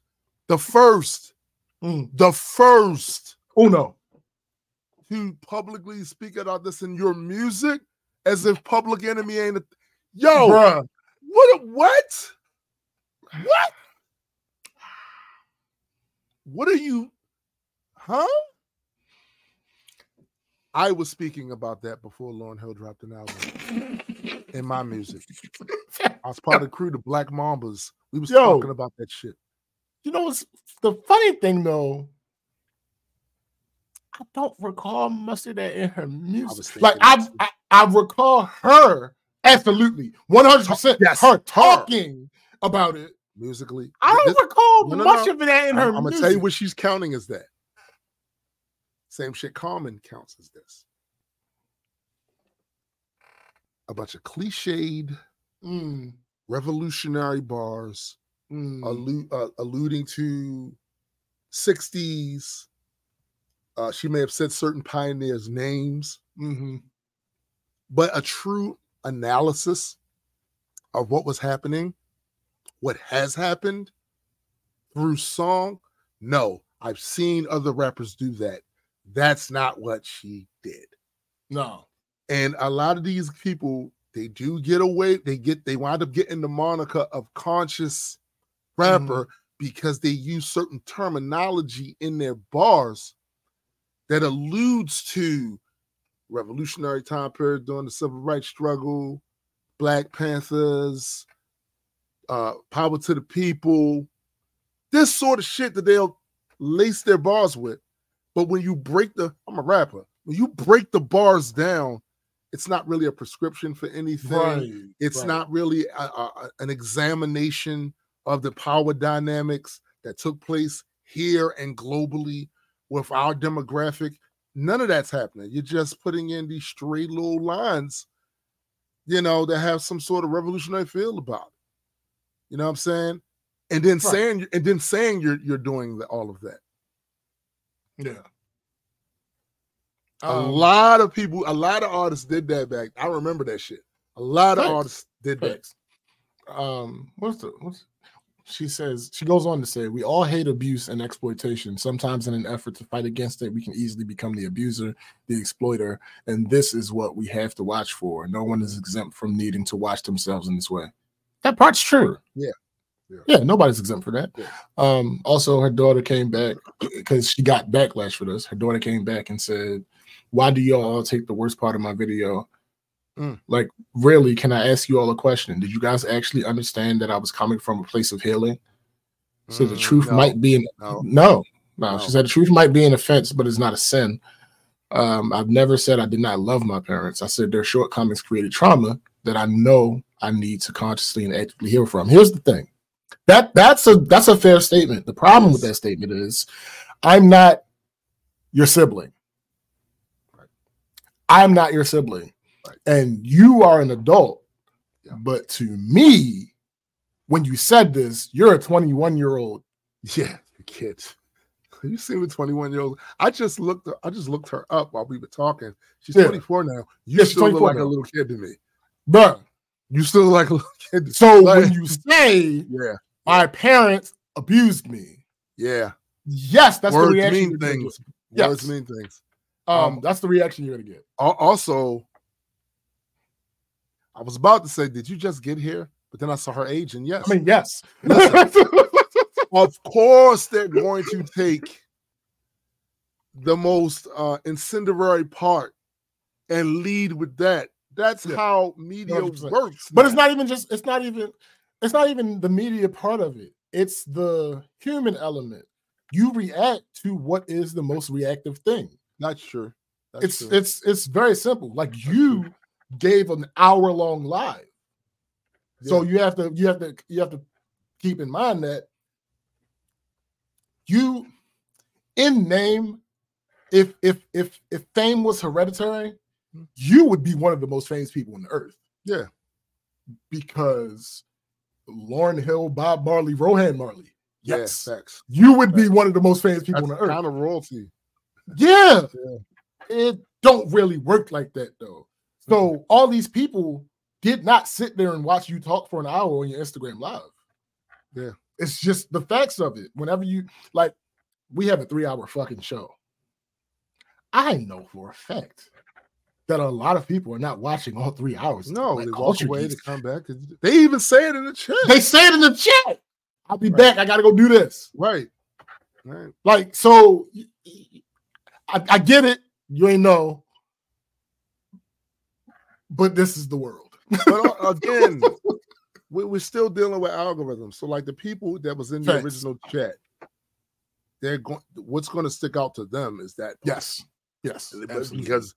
But then after that, hold up, they're going to be the people. Oh my gosh, she's so beautiful. Blah, blah, those oh my God, they had like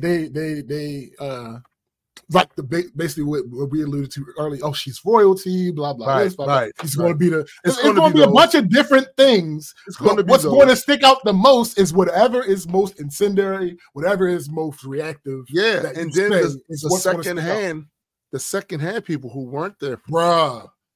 They don't get the rest of the. They don't get all that. No, what they do is they have a job. Like Long's beating on them kids. Right. Oh, I got a story I got to write for this website, this publication. Because they already. I don't know anything about this. I don't know if it's true or false. Right. But they already have the idea that Rohan was a fucking cult leader. Yeah. So when you add cult leader to him and his wife abusing their children, that kind of it raises flags. Bro, it's ripe. Listen, if I was a craven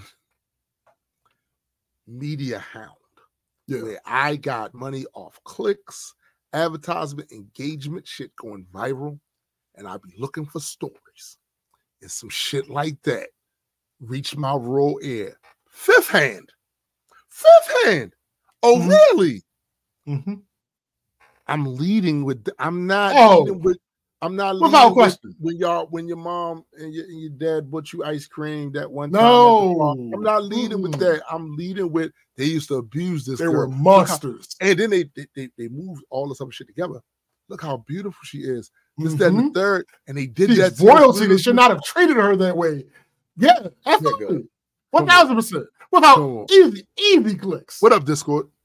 What up? Super easy clicks. Like, what are we talking about? But yeah, so that's just people. This is a cautionary tale, really. Yes. I will admit that some of my opinion on Lauryn has changed in the last few years. Mm-hmm. I'll say that. I'll say that. But this is a cautionary tale. These people are still people. Celebrity or not, they are still people. They still have the good and the bad that other people have. And some of it is accelerated simply because of their fame. Yeah. It's just how that goes. To put it in a more Black culture geeks vernacular, no matter how good they are at what they did, what we knew them for, how famous they become, how much money. The heroes have no power here. And they're still people. And what are people? Trash. All right. So, it's just that simple. Sorry. All right. I'm going to go to Dumbass of the Week, but Dumbass of the Week is part of my weekend review. So, oh, damn. Weekend review. So, I do want to hear what yours is about. Mine isn't anywhere near, I'm sure, as exhaustive as this. So, I'm just going to do mine real fast. Uh-huh. All right. So, somebody stop the world. I want to get off. Never mind. Keep going.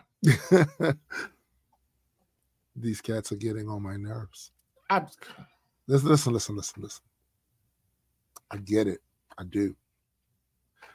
None of the cats in this house are outside cats. So they stay within these walls. And I can get how that could drive anybody kind of crazy. I start thinking about myself. If I had to only be in this place, I couldn't go out and take a walk. I couldn't do none of that other shit. what would that do to me? I would argue that whatever's been done to you Shut up. already is Shut up. This damn asshole. But then I think about the fact that my lifespan in comparison to these cats is much longer. I am also bigger. Magnitudes bigger. So this place is smaller for me than it is for them. Now, the time aspect of it doesn't probably matter as much because it's probably proportioned. Their sense of time is proportioned to how long they live, like mine would be. So it's proportions. It's like they might live 15 years, but it feels to them like that's a long time, right? But the place is still bigger for them. Sure. Not a place y'all can go. But you always find your monkey asses in the space where I'm at. You could not deal with your failures. And where did that bring you? Back to me. Back to me. If I go in the bedroom, there's cat in there. If I go to the bathroom, close the door. Cat outside the door. When I come out of the bathroom, there's a lot of times there's a cat by the floor and another cat on the shelf looking down. And that's usually Mr. Round Round himself. So when I come through, the squeak toy, Maya, at the floor, and up top, if I go and sit on the chair in front of the big TV that we have here in this room, Mr. Round Round will come over with a crinkle ball. Really had no intentions on playing with the crinkle ball or having me throw it. I'm on to his game now. But you were accessible now. That's not what he wanted. What he wanted was to attack my feet. He does this to everybody. A lot of them are just catching on to it, but I've seen his chicanery. He'll knock something conveniently over there to where you'll put his head. Yeah, I'm all about this. Before you know it, you feel claws on your feet. That's what you really wanted, motherfucker. Siobhan had to deal with that the other day. Everybody is really just starting to catch on to a lot of the shit that I saw from day one. He's been doing that since he was a little kid when he first brought his little ass in here. Don't mind me. I'm just playing with it. All right? On that bullshit. I try to wall myself in as the ancient pharaohs in my computer section, my studio section, where I put in work, where I write comic books, where I record videos for promos, where I do all kinds of other things that are business like and also play my video games. Listen to music. Even watch movies. Learn stuff. This corner is my sanctuary. But it's not a pristine sanctuary. Because it's been invaded several times by cats I don't want over here. Because there are wires and shit. And the nickname I have for a couple of them is Chewy Bite'ems. They get bored, you start chewing and biting on shit. Oh, sure. Don't come over here. But you're there.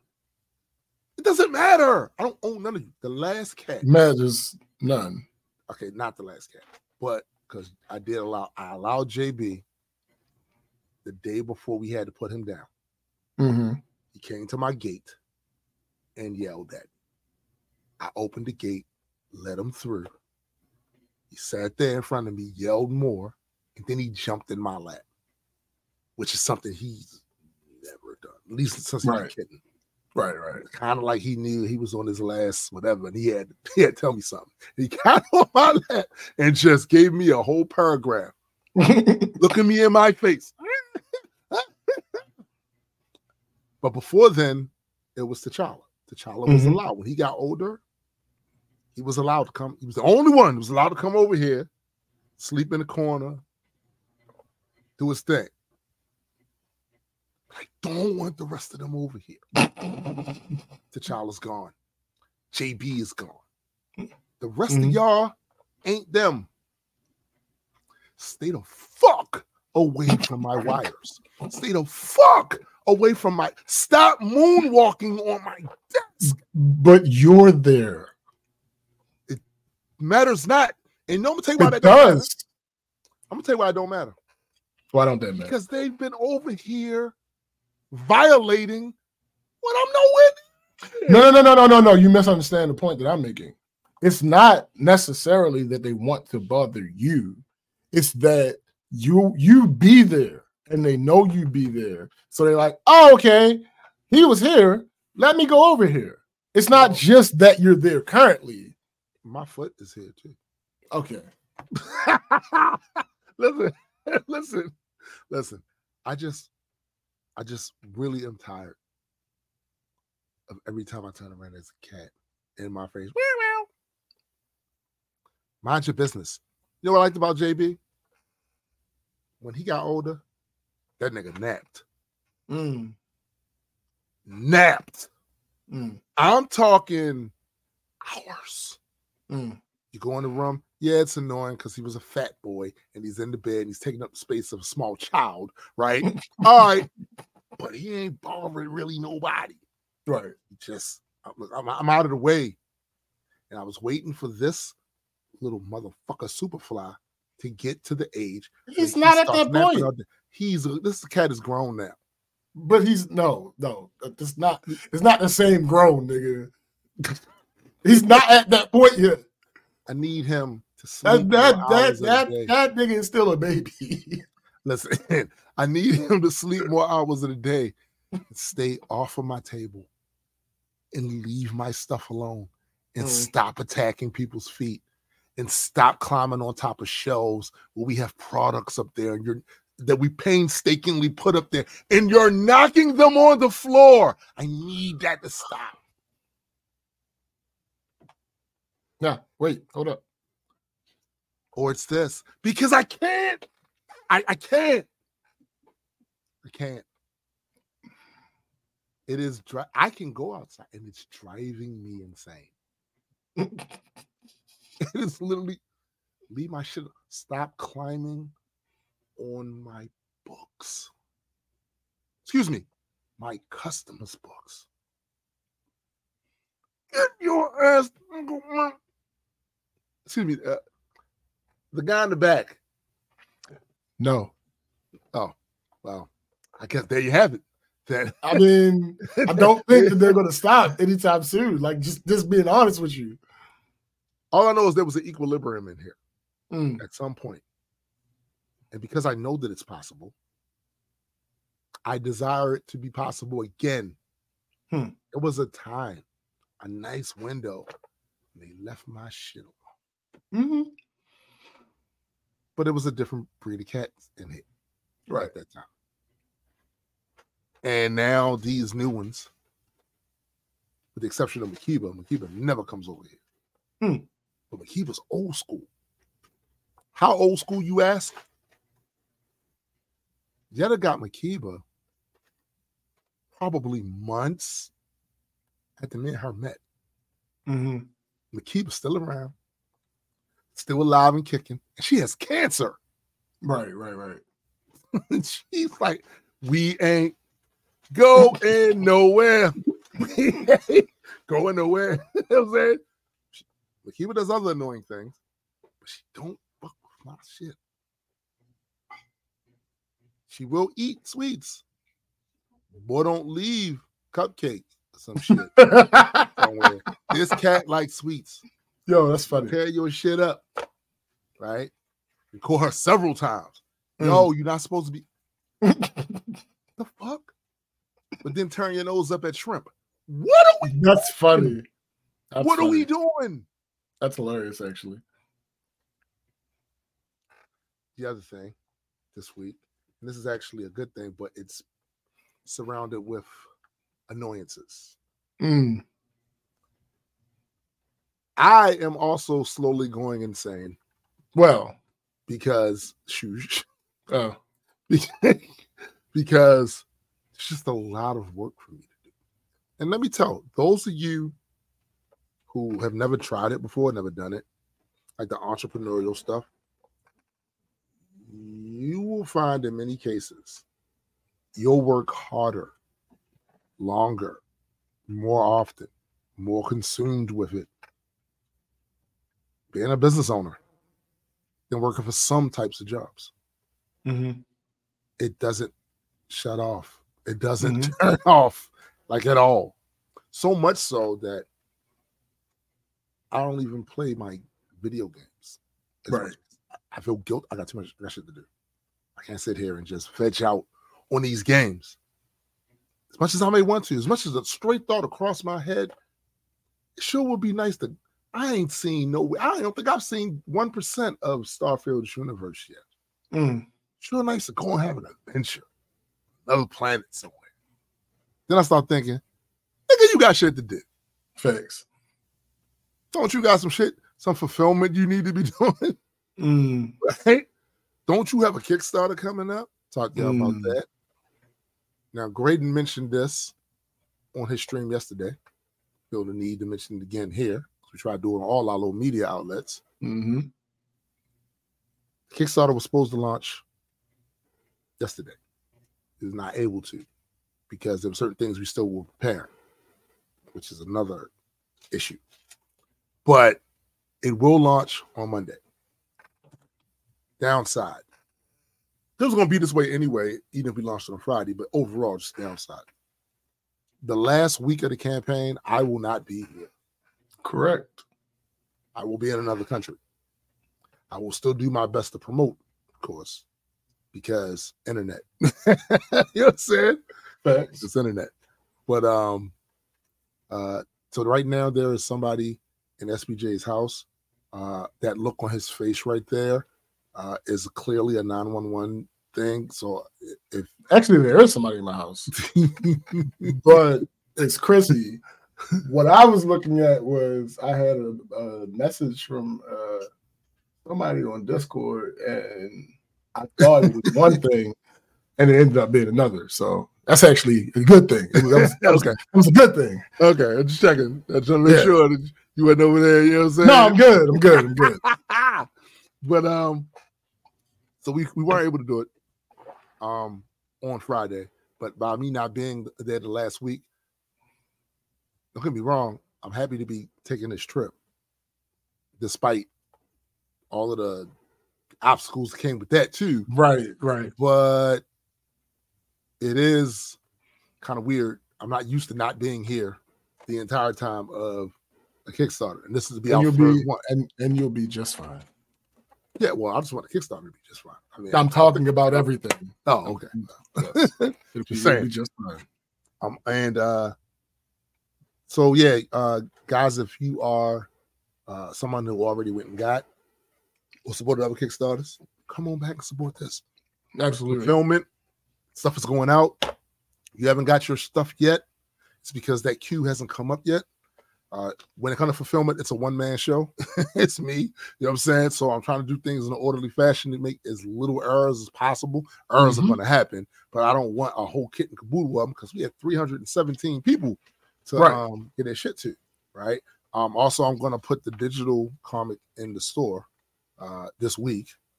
For those who haven't read the comic at all, none of that. Go up there, get it for $5. Help fund the company to be continue to make this shit. And make more stuff. Currently, today, Graydon is working on his address for the pitch. I've already finished what I was going to do for the pitch. That's what I do. But thanks. One thing I wanted to do just for our people who are here right now that watch this show every week. Mm-hmm. I wanted you guys to get a really quick sneak peek. Mhm. That's the cover. Take it in. Take issue 2. Yes. Take it in. All right, that's enough. So we working over here. Thanks. We working over here. Shout out to everybody involved with Majestic Comics, from proofreaders to the other writers we have coming up. SBJ being one of them, Chris Colburn being another, Sci-Fi being another. It's an exciting time, but it is a lot of goddamn work. It's a lot of goddamn work. But this is what I asked for. So I'm there. What up, Random? What up, Random? And that is my week. Let's All right. So normally, so the way that I have my notes, right? I do sections, but just to get to this dumbass of the week, I'm gonna skip around. I'm gonna do the dumbass of the week first because motherfucker, I feel like I've teased it enough. I even titled this "Damn Dummies." You sound like Red Fox. I know, right? Sam from the Sun. Damn, So dummies. Shut up while I rub your face in some dough and make some gorilla cookies. like even in the beginning of the notes, it says likely dumbass of the week. Right. So little context. Sis used to always fuss at me for going back and forth with people on Facebook. Yeah. Who were either stupid, weren't arguing in good faith, or both. Right. What I always used to tell her was that keep going, I can hear you. I had zero intention of trying to change that person's mind. That was never the intention. That was never the goal. My intent was to ridicule and to make them look stupid, with the bonus of if some good faith, curious person saw what was happening, then they would have more info than they had previously. That was the bonus. My intention, 1,000%, was to ridicule the dumbass. It's not about changing their mind. You know the saying, never argue with fools because people from a distance, that whole bullshit, that's always been a stupid saying to me. I don't give a fuck what people from a distance think, especially if they don't care enough or have the stones to get a little more up close and express it. I don't really argue on my Facebook anymore. But in real life, I keep that same energy. So I went to the office with the agent who was talking about that whole impossible meat being made from humans and all that other shit, that person. So I was at that office. And those who remember might ask, why did I go to that office? Pretty sure if Tim was on the screen, he would ask me why I went to that. I'm pretty sure he would ask me why I went to that office. Well, the answer is, unfortunately, it's my job. I can't just not go to that office because it's a part of what I have to do. It's part of my responsibilities. But I lucked up. At least I thought, because my homegirl's car was there when I pulled up. So I'm like, okay, cool. I'm not going to be in the office with this agent by myself. So with two sane people there,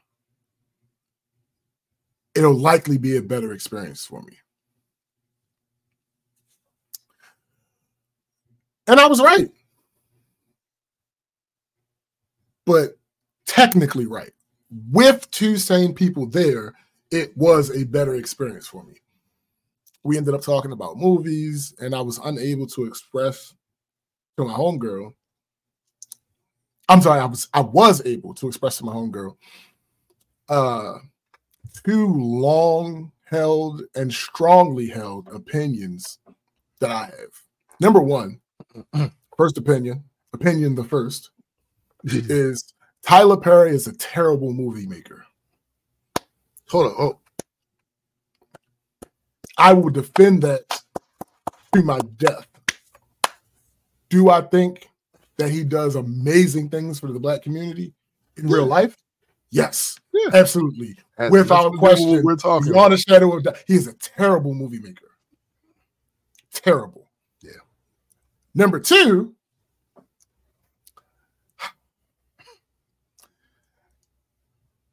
and I hesitated before I said this to her too, because you'll see why when I say it. Tandy Newton always looks dirty in movies, despite her being gorgeous in real life. Now, stop. Wait. Hold up. No, you're not going. We're not going to do that. You're not going. Listen to my argument. Listen to my argument. Goddammit. She helped me fix my wording, because that's what I always used to say. She helped me fix my wording. It's less dirty, and it's more like broken down. Okay. If you have to allow for the fact. I understand. That's wild, right? It's a wild statement to make. But once you actually think about what I'm saying, the point that I'm trying to make, I don't disagree with that. Bro, I'm just saying. You look at the roles that she fucking plays so often. Like even in fucking Crash. In Crash, she was an upper class woman. But in that movie, she looked like a crackhead, kind of. Like I'm not even in the Tyler Perry movies that she in. She's down bad. Like it's the roles that she plays. She is a beautiful woman. She is absolutely beautiful.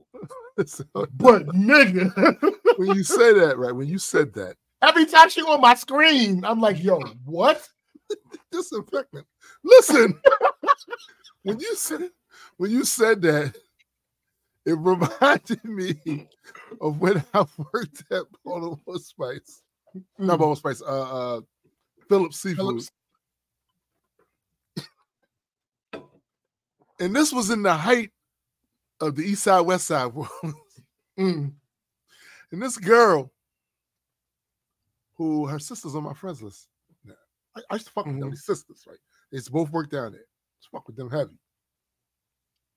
He said she was talking about something that took place, and she was describing the people there and making assumptions on where they were from.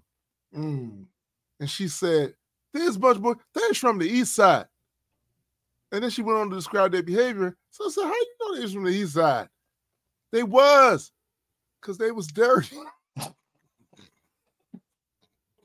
Yikes. Yo, Yikes. Need I remind you, that was a whole bunch of East Side people that worked there. I bet. Yo, I was a boss. I was a supervisor. Did you react as such? No. And I'm ashamed of myself for not keeping my composure. Right. Because I'm a West Side nigga. Right. When she said this, there's like 2 chairs that was on the other side of the time clock. I sat down and wept. Openly, loudly, cringy. And it was infectious because other people came in and saw me in tears over there. And they didn't even know what I was laughing at. And they started laughing at me like, yo, what is going on with you? Bruh. To the point that the East Side people that was there that was mad that she said that, they started laughing. I'm just saying, yo. It was the innocence and the just matter of fact way. Okay. It was. Right. It was yo. And that's how it was with my homegirl. She was, initially, she lost it. And I'm like, yo, but you understand what I'm saying, right? Like think about her roles that she's played, and like a good 80% of them, when she show up on screen, it's a problem. I'm just saying, whatever, never mind. The point is, but specifically, you were talking about the role and what they got to do to get her into the character Yes. the rose. Yes, because the juxtaposition. All right.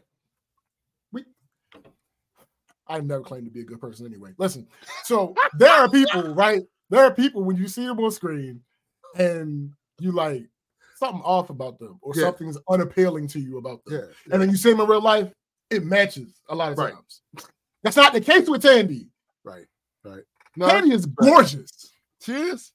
But them roles, some of them roles she be playing there. The roles having butter on them.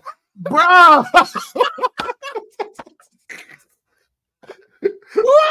Anyway, that's not the point. That's not the purpose of the story. So we were talking about other movies, and my homegirl said a quote from Ghost, Patrick Swayze and Whoopi, and it's wild you put Whoopi before Demi. Go ahead.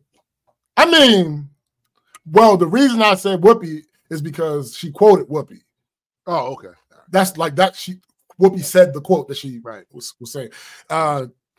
Tinfoil Hat Homie noted how much we knew about movies and said the only movie she really remembers is the movie Click. Now, here's the thing. I liked Click, but we both at the same time, me and my homegirl, turned slowly toward her and asked, this isn't why she's dumbass, by the way. This is just the preamble. Yes. We both turned to her and said at the same time, why of all movies is this the one movie you remember? She said, it just resonated with me. I would love to be able to do that. Now let's take a break real quick.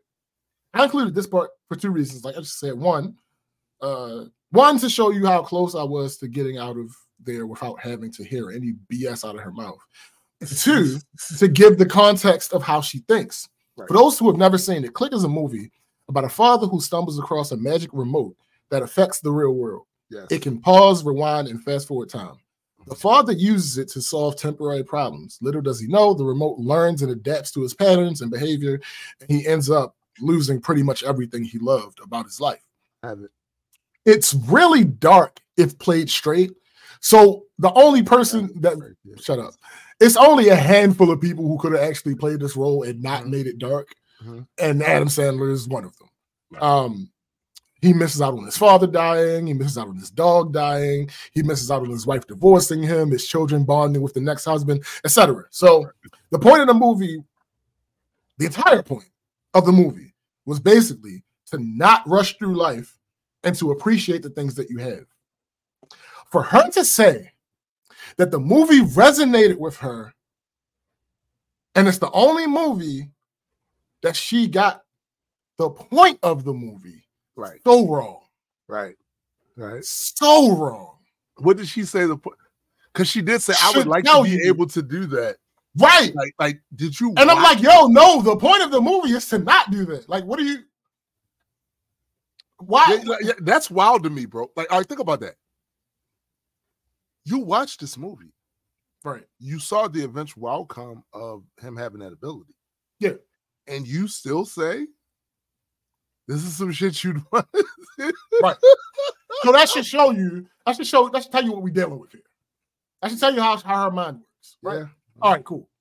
Anyway, a few minutes pass. My homegirl leaves. She got me. See, what happens is whenever we're at a location together, me and my homegirl, I try to leave before her because I don't want the person who is there to think that the only reason I came there was for her. Like, I don't never like to leave the same time she leaves. Right. So I'm now just sitting there because she had left. Yeah, that sucks. So I'm sitting there it's just me and Tinfoil Hat Homie. I immediately pull my phone out. Like as my homegirl is turning to walk towards the door, I pull my phone out. And I'm reading on my screen, not really out loud, but just loud enough that to Tinfoil Hat Homie, it should sound like mumbles. Right. Like it should signal to her that I'm not available to be spoken to. Nope. Randomly, out of nowhere, I promise, we were quiet for like a good 3 minutes. randomly out of nowhere, she says, "It's crazy that Thanksgiving is here in 2 weeks." I said, "Yeah, time flies." She says, "I hate Thanksgiving." So not only does this force me into small talk, but I know the direction that this shit is going. Yeah. I know the direction that this shit is going. I just don't know what angle she's going to take. Right. She says it's overrated. Now, normally, I would ask why with no hesitation. Like in normal life, right? But I would ask why. Want this conversation? I don't want this conversation, but I still fucking asked. But I let out a deep sigh before that word passed my lips. Like, why? Right.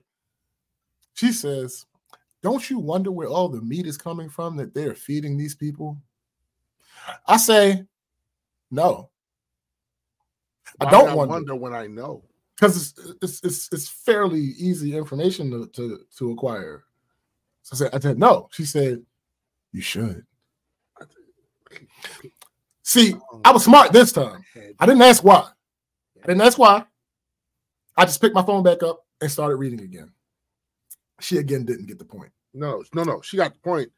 She wanted to have this conversation bad. Remember we talked about people that have these nigga what the heck, and they're going to shoehorn that shit in. Nigga, we wasn't even talking about anything. We weren't speaking, and she found a way to have this turkeys, pigs, both. I mean, both of them. So I picked my phone up.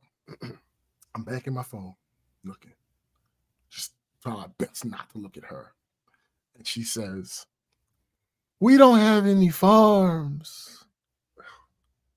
Excuse me. She got me. No, stop. Wait. Don't bury the lead. She got me. Temporarily, she got me temporarily. But she got me nonetheless. I cannot be in direct conversation. No. One-on-one with somebody saying such stupid shit. Such and not easily respond in some way. shit. Bruh. So I said, "That's not true." She said, "Yes, it is." I again stopped, went back to the phone. In my periphery pretty good. In my periphery, I see her like this. Google. Some fucking conspiracy. But here's the problem. So this woman put out her phone and did something on it for about 30 minutes. I don't even want to blame Google for this, but she did something on it for about 30 seconds and then said to me, quote, "According to the USDA, Maryland went from 12,000 farms in 2020 to 2,000 farms today." Yeah, that means we have no farms. I said nothing to her. There was no reason for me to look it up in the moment. Of course not. Yeah, I knew there was something wrong, but I knew there was something wrong with what just happened, right? Like, you ever been in a situation where you just knew somebody was dead wrong, but you didn't know what the truth exactly was? Like, you just knew that at that point, the point that they were trying to make was wrong. And there was nothing you could do. For you, though. She made your point for you. But no, it's worse than that. But there's nothing you do to convince them. Like, this was new to me. Generally, if I'm talking to somebody one-on-one, I know at least one thing, fact absolutely, that refutes something that they say that I believe is wrong here. Wait, damn it! I said wait. Stop. So here, simply the fact that it was her, and she had already shown a blind spot for meat being bad for people to eat, was enough for me to know. Now, I'm in a spot where I can't just leave, because that would look like I just found out I was wrong and couldn't deal with it. Yeah. Luckily, something else happened. So you must win now. No. Luckily, something else happened soon after, and that changed the topic. And then the phone rang, and she had to answer it. That was my cue. Phone rang. Oh, okay. Gave it my shit. See you later. Okay, be safe. Okay. Don't eat any meat. Basically. So Soylent by the way, Green is people. funny. By the way, a very quick search asking how many farms are in Maryland yielded this PDF from USDA.gov. Oh my. Stating that the overview for 2022, because real sidebar, for me that don't know, generally accurate and effective statistics are behind. Yeah. Because they have to actually have stats. Yeah, and they have to work to get them. So year 2023 is not over yet. Right. So you're not going to have the overview for 2020. Right. Okay. Right. Okay. So 2022 overview had Maryland at 12,400 farms. Bro. With 2 million acres of farmland in use. Bro. In fact, also according to the USDA.gov website and the National Association State Department of Agriculture, agriculture is Maryland's number one industry, bro. But let's turn this into a bit of a teachable moment here. Let's turn this into a bit of a teachable moment because I try to do that with all of the dumbass of the weeks. How else did I know the narrative that she was pitching wasn't true without me knowing the figures? One, I've done a decent amount of traveling around my home state.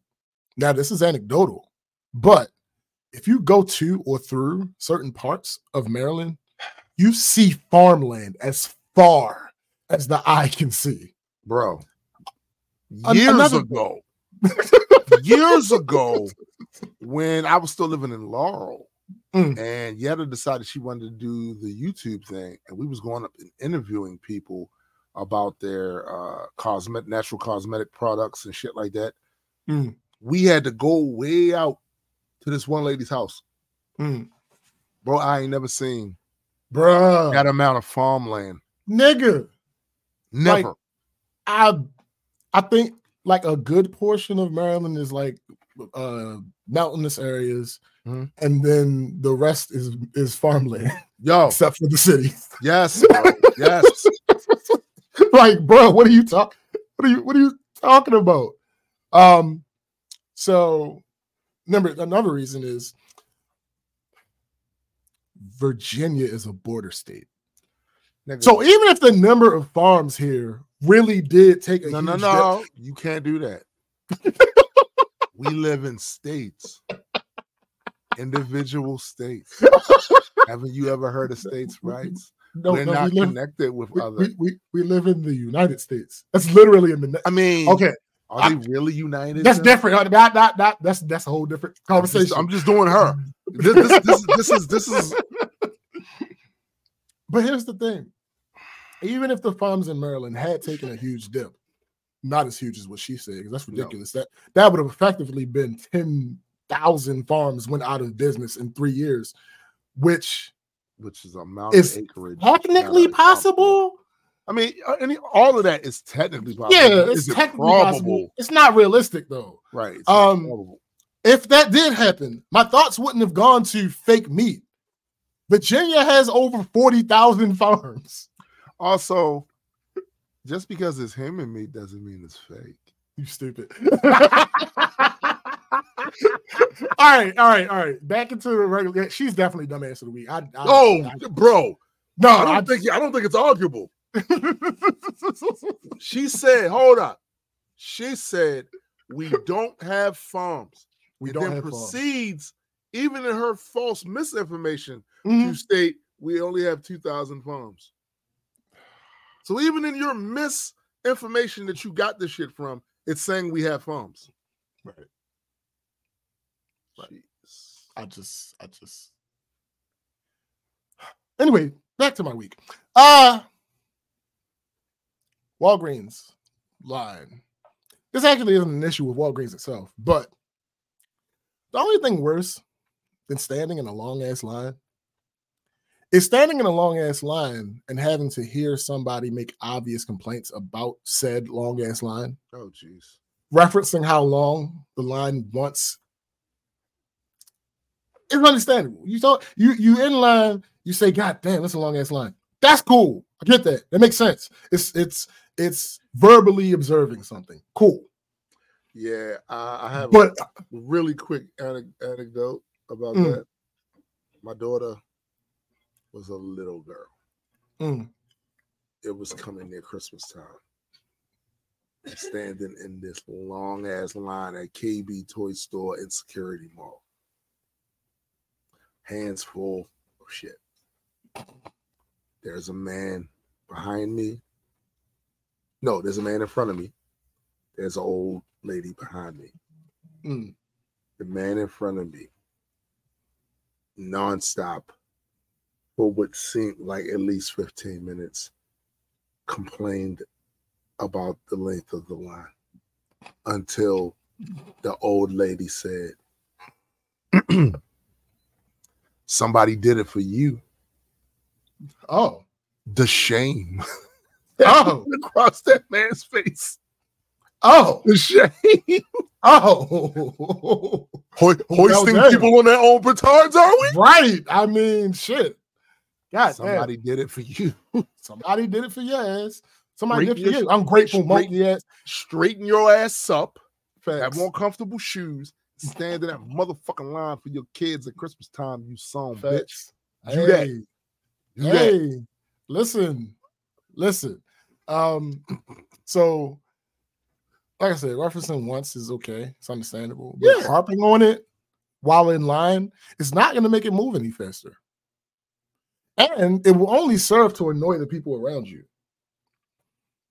Oh, wait.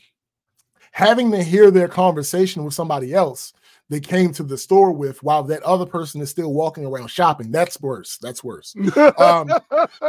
So we talked about the letter, that scenario, that type of scenario, back when I came back from Miami last year. Right. It's annoying as hell to hear people talking up and down and through the fucking aisles. Right. Like in separate aisles. Now, I don't know these two niggas, so I'm gonna call them Frick and Frack. Nah, I'm just gonna go with Frick and Frack. So I was at work. I went into Walgreens because I wanted fuck no. I was at work. I went into Walgreens because I wanted something to snack on to hold me over until dinner. That's greedy ass. I mean, okay. So I go in the store and I see 5 people in line and only one cashier. The only reason I stayed is because I went into the other store that's on the other side of my job first, and I didn't see anything I wanted. It was also cold as shit, and I wasn't about to walk anywhere else. This week, bro, y'all see, with the exception of that 170-degree day, like it's getting. I don't like that shit. Yeah, nah. So I wasn't about to walk nowhere else. So Walgreens it was. I decided to just wait the line out. The line was starting to bleed into one of the aisles. That was the one with the chocolate and the candy and all that other shit in it. So that I didn't end up getting a bunch of stuff I don't need, I just went ahead and grabbed something intentionally because otherwise it was likely that I would have picked up a couple things just due to me waiting in the line. Right. How that shit go? So I grabbed my chocolate and I start walking towards the line. Frick is coming from the other side of the aisle. And he beats me to the line. Cool, no problem. I wasn't rushing. It's just one person. Who the fuck cares? You was born here. Well, whatever. He has a couple things in his hands. Relevant to this story, a box of cereal. He says, you might want to get some milk. I turn around to see if he was talking to somebody behind me. Right. Nobody was there. A couple seconds, like 3 seconds later, Frack comes from around the corner and says, I might do that. Yeah. Okay. All right. So Frack walks by me. I thought it was for him to get in line. No, he's still shopping. All right. So Frack says, hey, man, look at these. Now, I didn't turn around this time, so I don't know what he was showing Frick. But a couple minutes go by. Frick says, I don't have that much milk. You should probably buy some. Frack didn't respond. I swear he said that 3 times in a 2-minute span. Mm-hmm. Eventually, he turns around and says, this is Frick, by the way. He says, damn, the line all the way back there? As if he doesn't understand how lines work. He doesn't. Then he throws out a, hey, man, they should have at least 2 people up at the cashier. Should they? No shit. Like, what do you mean? What are you talking, sir? We are all here. We all have observed what is going on. We're aware. We are being affected by it. There's no reason for you to comment on it. Like, and he says shit like that like 3-4 times. Oh, this is annoying. This sounds. Bruh. Yeah, this sounds annoying. Eventually, we got up to the front, and so Frick was in front of me. Frank was behind me. So Frick got to one of the by this time, 2 other cashiers had come.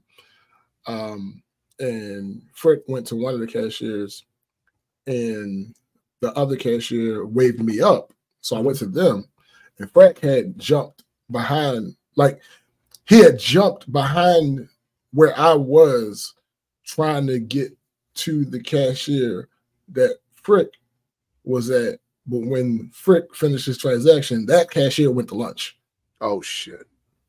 So I don't know what happened that night, but I'm pretty sure there was some more complaining that had been done. Like Discord just said, not to mention complaining is scientifically proven to dilate time. That's funny. That's hilarious.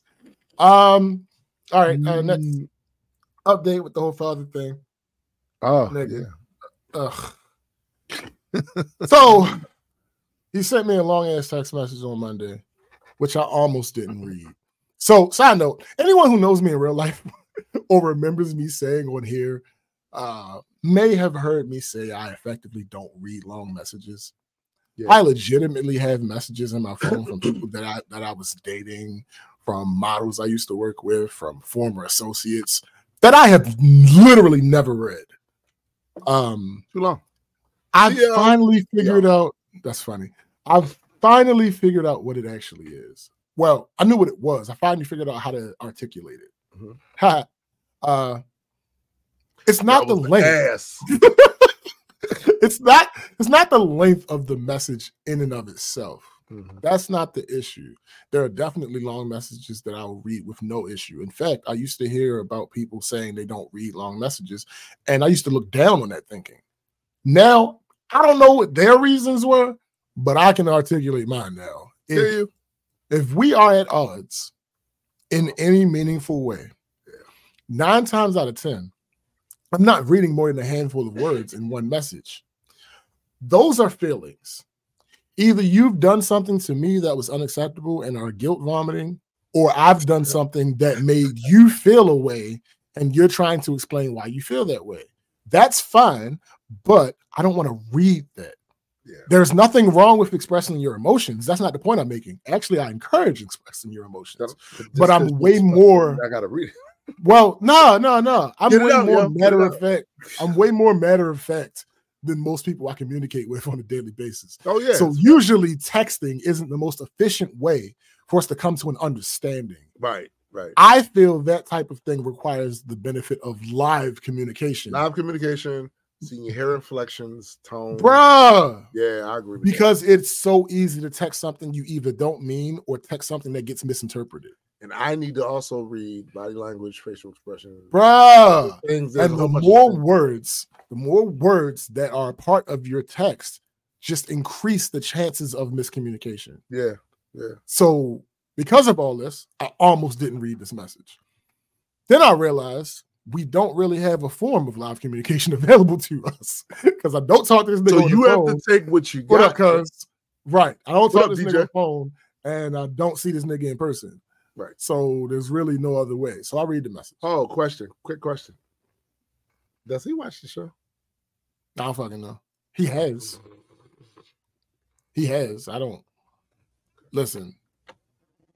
Like I said last week, I am fully grown. One monkey don't stop the whole show, bro. Like, I mean, I wouldn't. Grandfather used to wouldn't. So we still gonna say what we want. Because of all this. Like when my sister came Put it like this. Put it like this. Right, bruh. Put it like this. My mother does not like me cursing. I know, and she listens to the show from time to time. She listens to the show. So because of all this, I almost didn't read his message, but then I realized this is it. This is the only way we really communicate. So I'm not about to talk to him on the phone. And after this, I'm definitely not about to see him in person anytime soon. Shit. So I read it, and of course, I was fucking right. I was right. Of course I was right. He basically said he wasn't trying to accuse me of lying, but he still is harping on the idea of me not having interest in meeting him, which before he said what he said last week was not an issue. Right. Yet 3 different ways in this message that he sent me, he alluded to that being the issue. Yeah. So that made my mind up because I just told you that's not what the issue is. And we back once again at me telling you something and you telling me no, that it's not what it is when you don't have enough history with me to tell me that what I'm saying to you is not the truth. Correct. Like this is you making shit about you. Right. So either he's clearly insistent on misunderstanding what I'm saying, or invested in misunderstanding, or my version of being direct isn't direct enough for him. Yeah. The problem with that is the only way I know how to be more direct than I've been with him would creep into the area of being disrespectful. And I'm not going to do that. So I'm going to indefinitely suspend our communication at some point. Maybe it'll resume, but yeah, because bro, listen, I am not, nor have I, funny enough, this relates to what I was talking about earlier. I'm not in the business of trying to convince people of shit. I'm not trying to prove anything to you. If you ask me something that pertains to me and is about me, and you don't believe me, bruh, if you don't believe me, that's on you. It's not my job to convince you. Now, if I'm in a situation where, like, I'm not fucking arrogant with it. If I'm in a situation where it looks one way, it looks crazy, I'll explain that. Right. That's easy. I'll explain. I have no problem explaining that. But with no actual evidence, and you just don't believe, I'm sorry. I'm not. And then you don't really know me, like, bro. It's one thing for somebody to, after having years of experience with you, contrast and compare what you're saying to what they know you to be. But someone who hasn't had that experience with me, then when I tell you something about myself, you have no way of knowing if this is the opposite of what I'm saying, or how I'm feeling. You're going off of how what I said makes you feel. Correct. No, we're not doing that. We're not doing that. I legitimately feel I empathize. Mm-hmm. I empathize. That does not mean that anything's changing, though. I 100% empathize. However, I said what I said, and I meant what I said. For you to not believe me, that's a problem on your end. That's your problem. Yeah. Again, I said what I said, and the issue came clearly you not accepting what I said and assuming all this other shit that has nothing to do with my reasoning on any of that.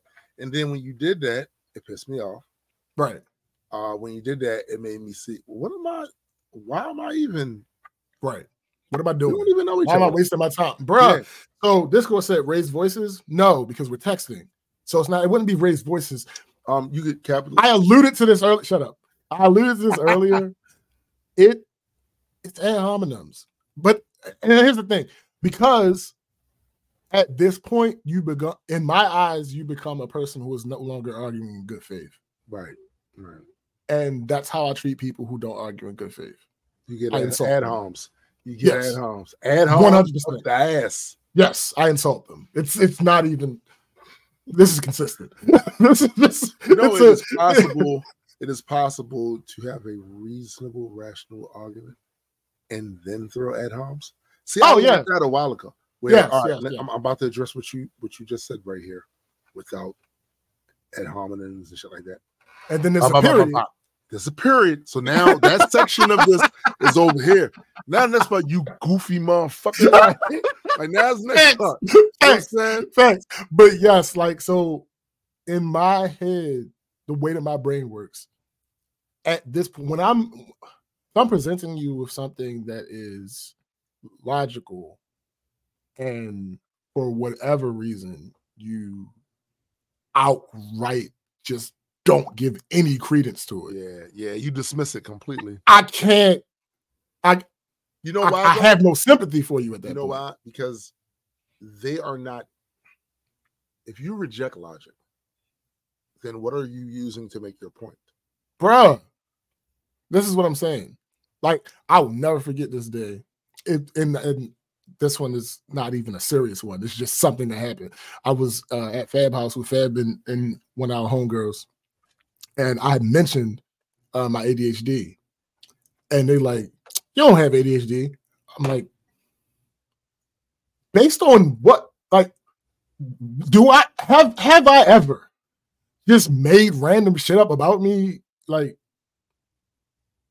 to what? Qui bono? Who benefits here?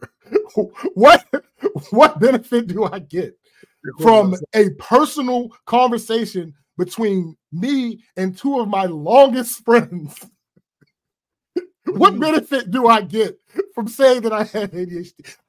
Matter of fact, this is probably, I've said that on the show less than 10 times. The show is years and years and years old. Yeah. I've said this maybe 3 times on the show. This is not a pitch to get sympathy. Think about it. It's like me saying, you're my blood pressure, my high blood pressure. You ain't got no high blood pressure. Nigga, like, what are you talking about? and then I'm like, I told them the very real story. Like, yes, I was diagnosed as a child. I was on Ritalin. My mother didn't like how the Ritalin was affecting me. Yeah. She took me off. Yeah. That's how that shit worked back in the day. They put you on the pill in a minute. That's exactly what happened. It's actually one of the reasons why I don't know if I did the right thing or not. I just didn't want it. I've seen people on it. Yeah. So when I looked at my kid and it was possible, I understand. I was like, I don't know if they're going to especially back then. Yeah. Right. Especially back then. I understand.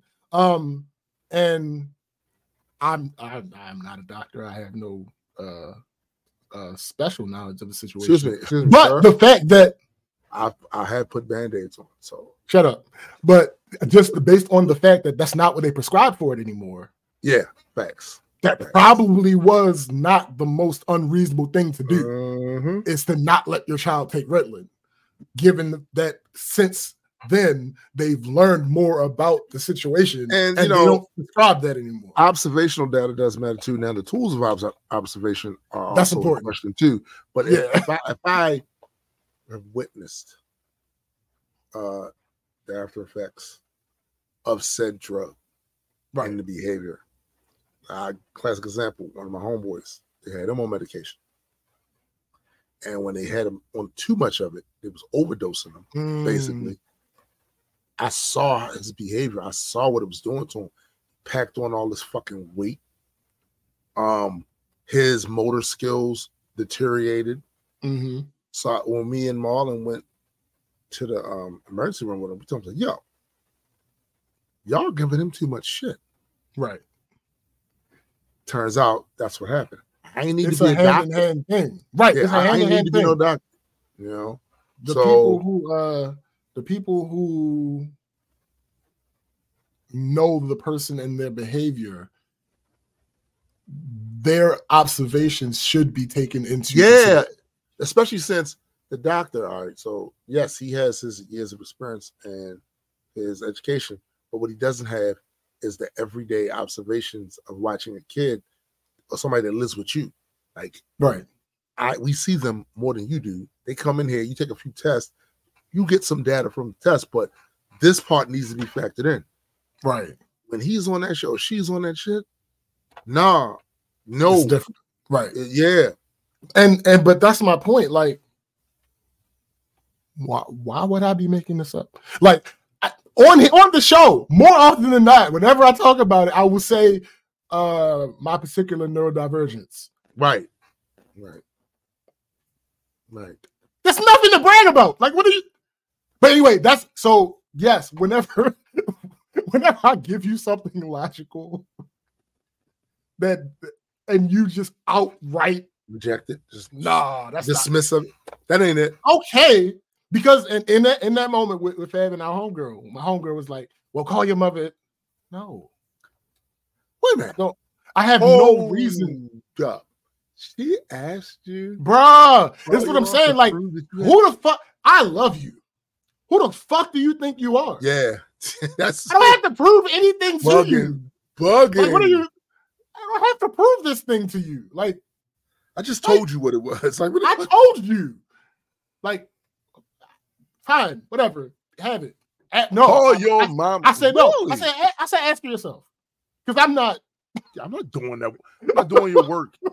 If this is that important to you to make it seem like, or to take that. Look, I wish you could take it away. I wish you could take your hand, put your head on my forehead, and get rid of all that shit. Right? I wish you could do it. Go do it yourself. Go ask her. Yeah, I'm not. You're doing your labor. Because my closest friends have access to my mother. If it's that important to you, go ahead and ask her. Why would you like? What do you gain? What do you gain? No. Hey, y'all discussed that you have been it's facts, though. It's facts. It's fact. So, but yeah, no. So, like I said, it would not be raising voices, even in person. The raised voice thing is not an intimidation thing coming from. No, this is passion. Yeah, it's passion. Yeah. So, like that might have, if we had these conversations in person, we might have been past the level of voices being raised. But that's just, again, like, I'm not lying to you. I have zero reason to lie to you. I've done nothing but be upfront and honest and slightly abrasive towards you. So why would you now think? But okay, whatever. So yeah, that was that. Stephen from Django update. So previously, I had only had story of previously I had only had secondhand knowledge of the thing about him kissing Mass's ass.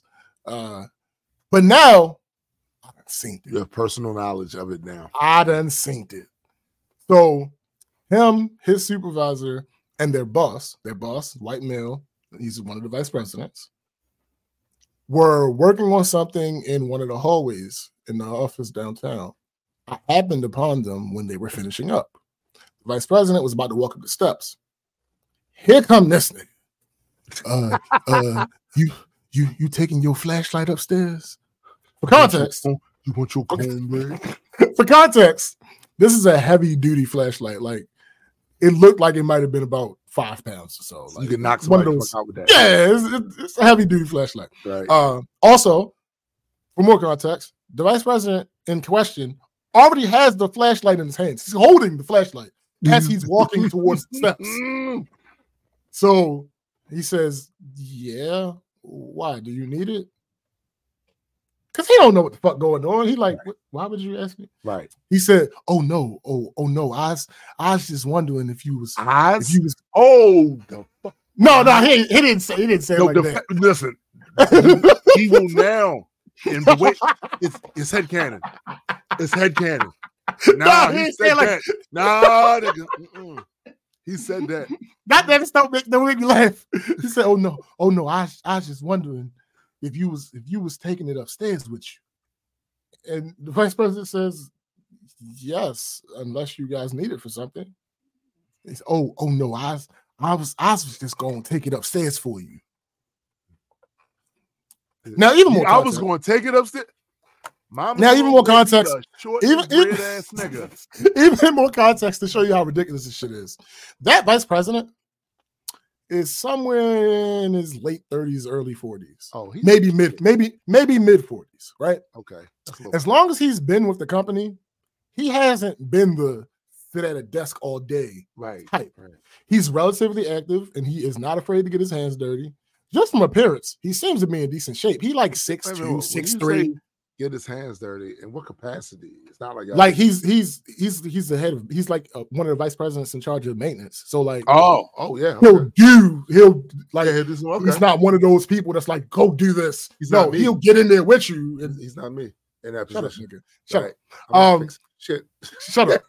So he like 6'2", 6'3". Okay. He's certainly strong enough to take this flashlight. He's strong. That again, he's already holding up one flight of stairs to his desk. Yo, the fact this is the crazy. The fact In that contrast, this nigga said, in contrast, Steven, obviously it's not his real name, but that's the name his name now. Yeah, he's earned it. Steven is in his early 60s. He about 5'6". His body is slim, except for his midsection. He has bad lungs. Oh my. This nigga won't even walk down one flight of stairs. But he's telling you, let me take this. First of all, let me take this off your hands there, sir. Bro, like, he's from the. So you telling me that Steven from the Motisa tribe? Motisa? Is that what you telling me? Yo. This ham bone, have you heard that? This handkerchief hit. I'm like, yo, are you serious? Like, this is real life? Like, because again, him saying what he said to me previously. No, he not. It was just definitely not Legion material. no. Him saying what he said to me previously didn't outright prove. It was just me extrapolating. Nah, B. No. Now, this is demonstrable. This is this is the smoking gun. So now I can connect all those other takes, bruh, and all that other shit to you and this. And now, when I connect all those things together, everything becomes clear. The lights come on. Bruh. You handkerchief head ass nigga. Okay. We see you. I'm like, bruh. And that's why he try to chastise you, bruh, about certain shit you say and do around there that he thinks, boy, you better be careful. Steven. And the funniest thing about that is his supervisor is a black man. Mm-hmm. His supervisor, when he said that shit, bust out laughing. Like, yo. Me and his supervisor met eyes, and we both shaking our heads, laughing at this nigga. as I walk by. No, this is proof. Bro, what the fuck? No, you're not telling me this ain't proof, bro. No, now it is. Me seeing this, yes. Yeah, bro. The things he had said to me previously were not outright.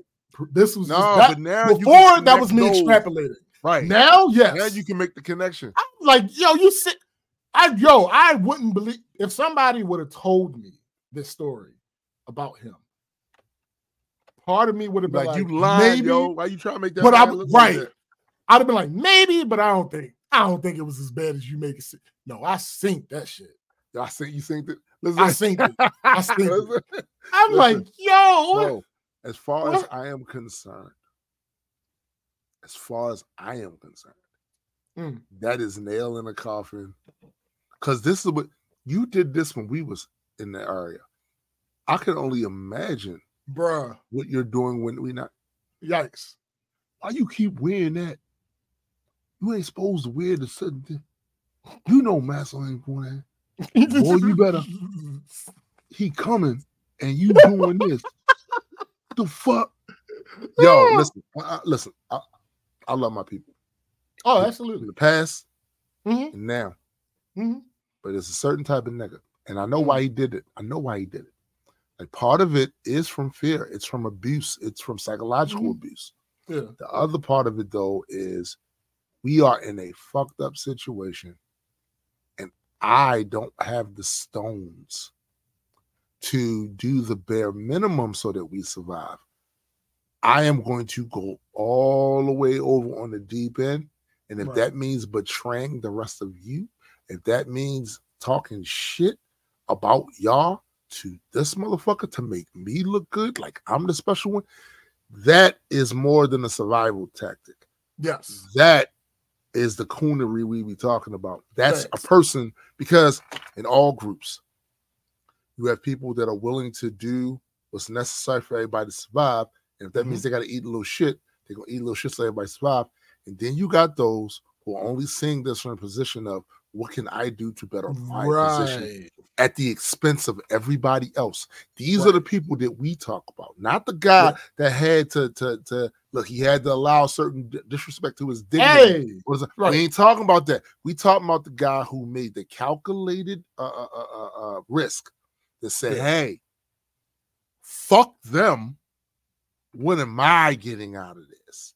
Right. If I gotta toss you under the wheels of that wagon, if I gotta have you swinging from some fucking tree like strange fruit, so that my shit looks a certain type of way, I'm gonna do it." This is what the Steven from Django character was. This was not about his love for his people. This was not about him trying to just survive. This is about him thinking he was better, thinking that since we can't beat these motherfuckers, I'm gonna join them in every sense of the word. And if that means getting your woman lynched the fuck up, if that means getting you lynched the fuck up, them kids, I don't give a fuck. This sort of person exists in every demographic, especially demographics that are, what up, Fabo? Demographics that are under duress, systemically under duress. There's going to be those of us that's going to go be rebellious as fuck and be like, nah, yo, this shit is wrong. I'm not with that. And it's going to be those of us that's going to go, well, yeah, it is wrong, but I mean, what we going to do? It's them type motherfuckers. Yo, just imagine the idea. Erase black and white. Yes. Just imagine the idea of you being 6'3", decent shape, in your relative physical prime, and this 60-year-old 5'6", dead long ass having motherfucker come up to you like, you need me carry that upstairs for you? Hold up now, sir. You know that you can like get like pull a muscle walking. Bruh, like what the fuck with this are we 5 talking? pound? Like, bro, what you're 60.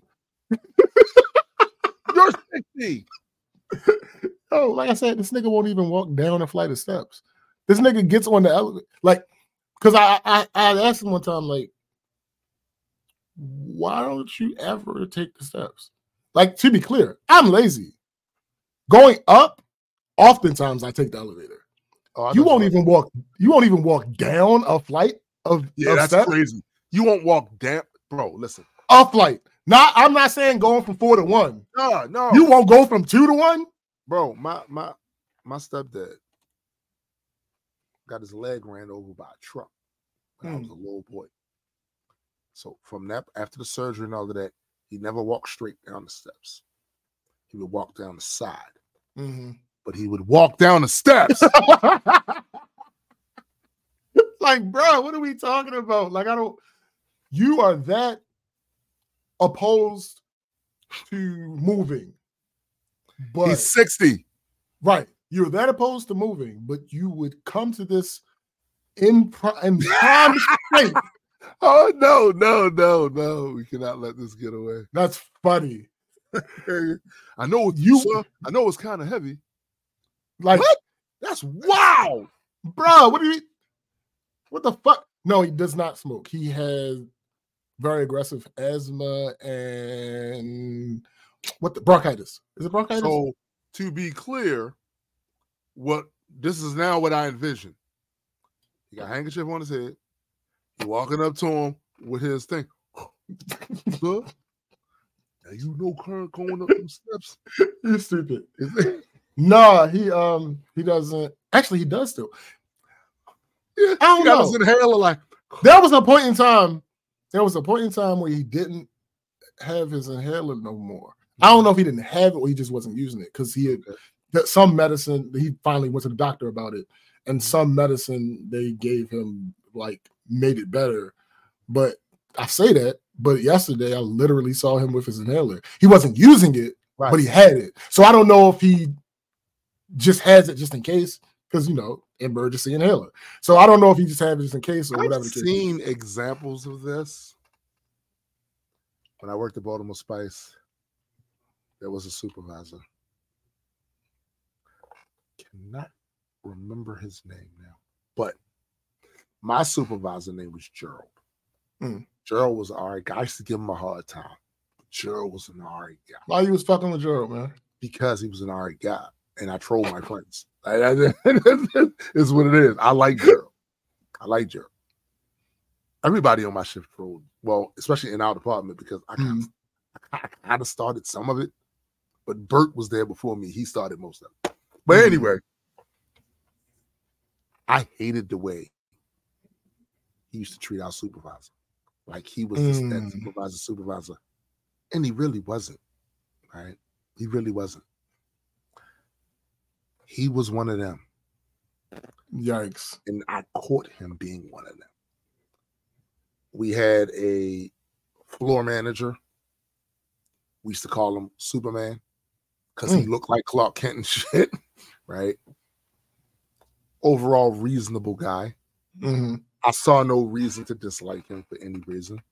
Now he almost got the shit shot out of him. Yikes. A guy came back up to the job, and if he had found him, it would have been crazy. But overall, he treated everybody pretty fair. There was no reason for your ass to be walking up to him every time he come in there. Little baby love showing him. Oh, God. I saw him with my own eyes switch up everything. Damn. And then talk shit to the rest of us on the floor. Like, we ain't shit. Motherfucker, I'm tossing in 30,000 pounds of material a night. Right. Your punk ass standing down there in the oil room filling out paperwork. Right. Don't talk no shit to me. Nah. And he wasn't my direct supervisor. Right. So I used to talk shit on him. This motherfucker snitched on Gerald for some shit that wasn't even no real big deal. That didn't cost no production time. It's not like he was stealing something. It was some little petty bullshit he went and told on him for. And because he made it a big deal, it kind of forced the dude's hand to give Gerald a suspension. I hate that shit. I'm like, yep. Woo, boy, he was one of them. Because he would talk all manners of shit to us, talking tough. Hey, talking tough, all this other shit.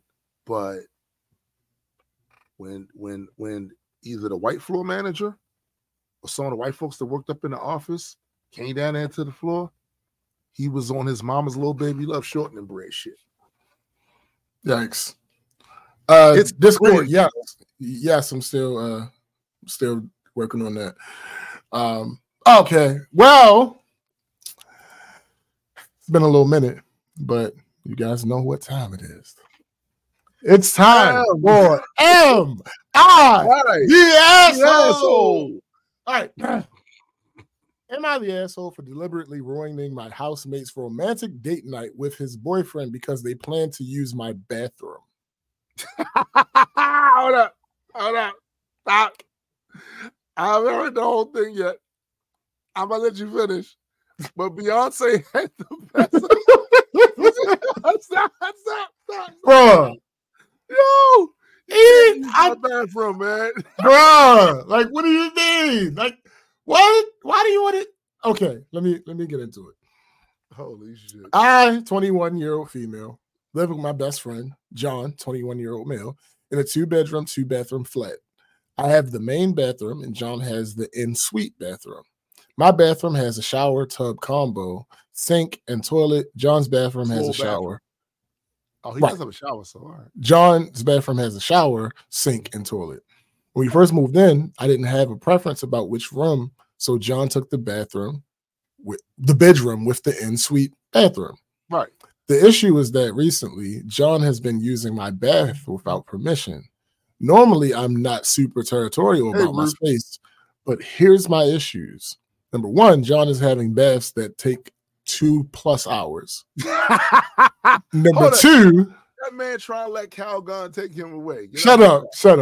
Number two, he moves my stuff around.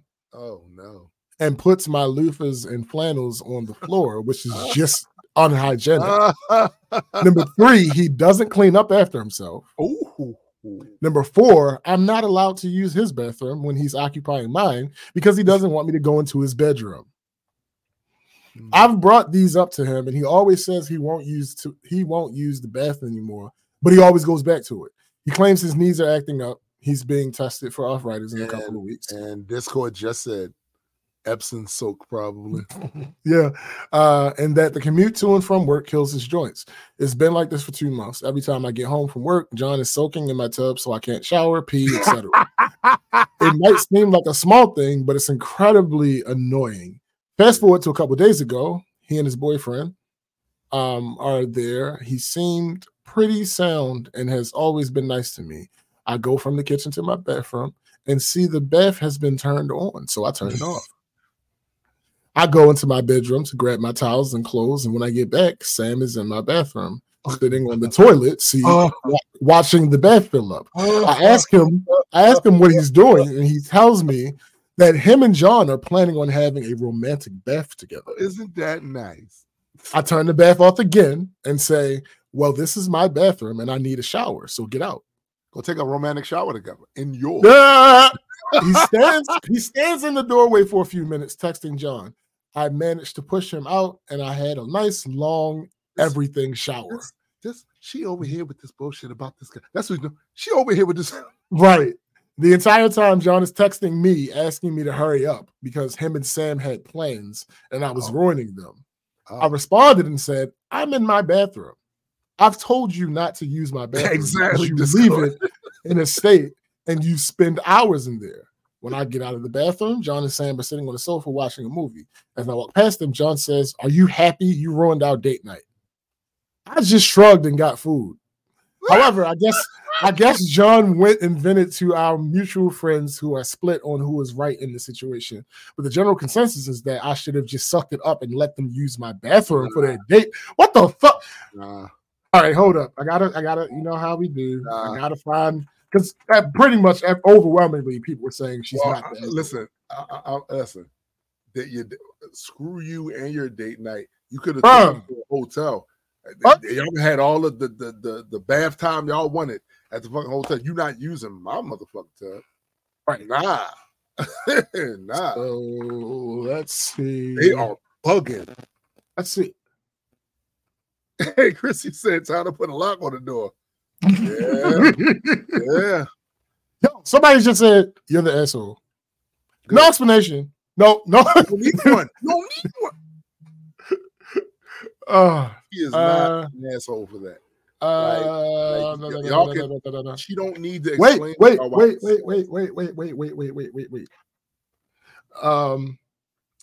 You're the asshole. I bet that was one of them. Well, that's funny. Somebody said you're the asshole. Kinda sounds like your bathroom is actually the communal bathroom. No, it's not an in-suite and is the only bathroom to have a bath. I would argue that it's not solely for your use because of this. I would expect John to use his shower, but if he wants a bath, then the bath is free game. I also think it's fine if they want to bath together. I'm sure John at the bathroom and you had the in-suite and you wanted a bath, you would expect to use that bath. Right. No, if I was in their position and I had the in-suite and I wanted to take a bath, I would ask if I could use the tub. All right, so let's talk about this communal bullshit.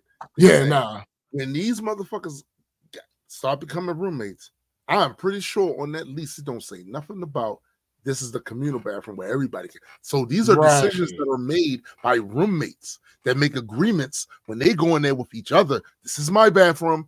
That is your bathroom. So don't hit me with that. This is the communal, but we're not trying to hear that. You ask me if you can use the tub. I say yes or I say no. If you come in here and start running water so you and your significant other can have a romantic bathroom escapade. Fuck you. In my shit. No. Fuck out of here. No. Facts. All right. Next up. Let me see. Am I the asshole for interrupting my husband's work call to watch his daughter who threw up in my car so I could make my orthopedic doctor appointment? That's a lot right there. There's a lot going on right there. My husband is a workaholic. He works from 8 to 6 every day with no lunch and travels 50 to 75% of the time. I am a stay-at-home mom with 3 kids, ages 8, 4, and 18 months. I do all the chores at home and also partially homeschool the 8-year-old. My husband never takes off work to help with the kids as I am a stay-at-home mom. Well, I tweaked my shoulder and it's been hurting for 4 months. I recently got an MRI and had my follow-up appointment scheduled. Okay. I didn't even bother asking him to take off to watch the kids because he never will, because he always has something going on at work. But I did book the appointment on the family schedule and told him about it in case a kid was sick. So I left the 2 older ones home with him as he was working from home. Well, my youngest vomited in the car after I'd been driving about 10 minutes. I texted him asking if he would take off work so I could still make my appointment, but he wouldn't respond. I was able to have my mom come over and she was willing to watch the sick kid so I could make the appointment, but we couldn't figure out how to remove the car seat so we could wash it off. It was a new car seat and I didn't have the time to YouTube how to get it out and still make my appointment, because at this time I would have been over 20 minutes late. Well, at this point, I went into his office at home and asked him to get off his call, and he completely blew up at me. At this point, I had already tried calling and texting him. I get that I shouldn't interrupt his work call, but parenting is an equal responsibility, and had she been in daycare, one of us would have to pick her up. Plus, he's on call 75% of the day.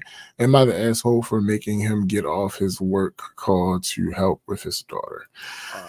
Yes. Let's talk about this for a second, because I'm fully confident saying yes, but go ahead. Well, what I would say is, you just walked in that room and said, "You'll get off the call." Now, right. I know the way you're typing this, maybe wanting to lead people to believe that you were very polite, but I'm sure you weren't. It was a crisis situation in your head. Sure. And you probably went in there with the sense of urgency.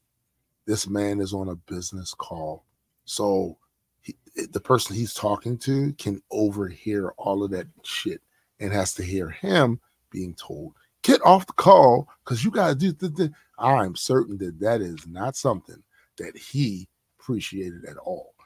There's a way to do all of that shit. The reason he didn't answer you directly is because he's on a business call. Yeah. This is something y'all should work out. Bruh, I'm so glad you said that part.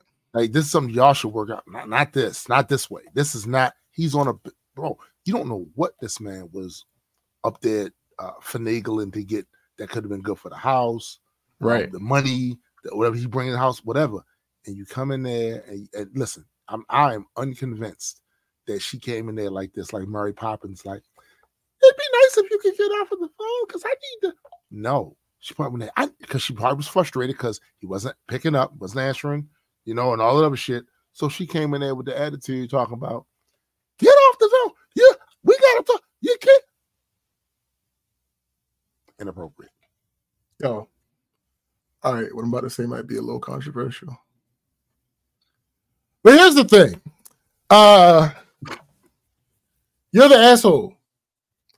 Maybe not for what some people would call you the asshole for. Mm-hmm.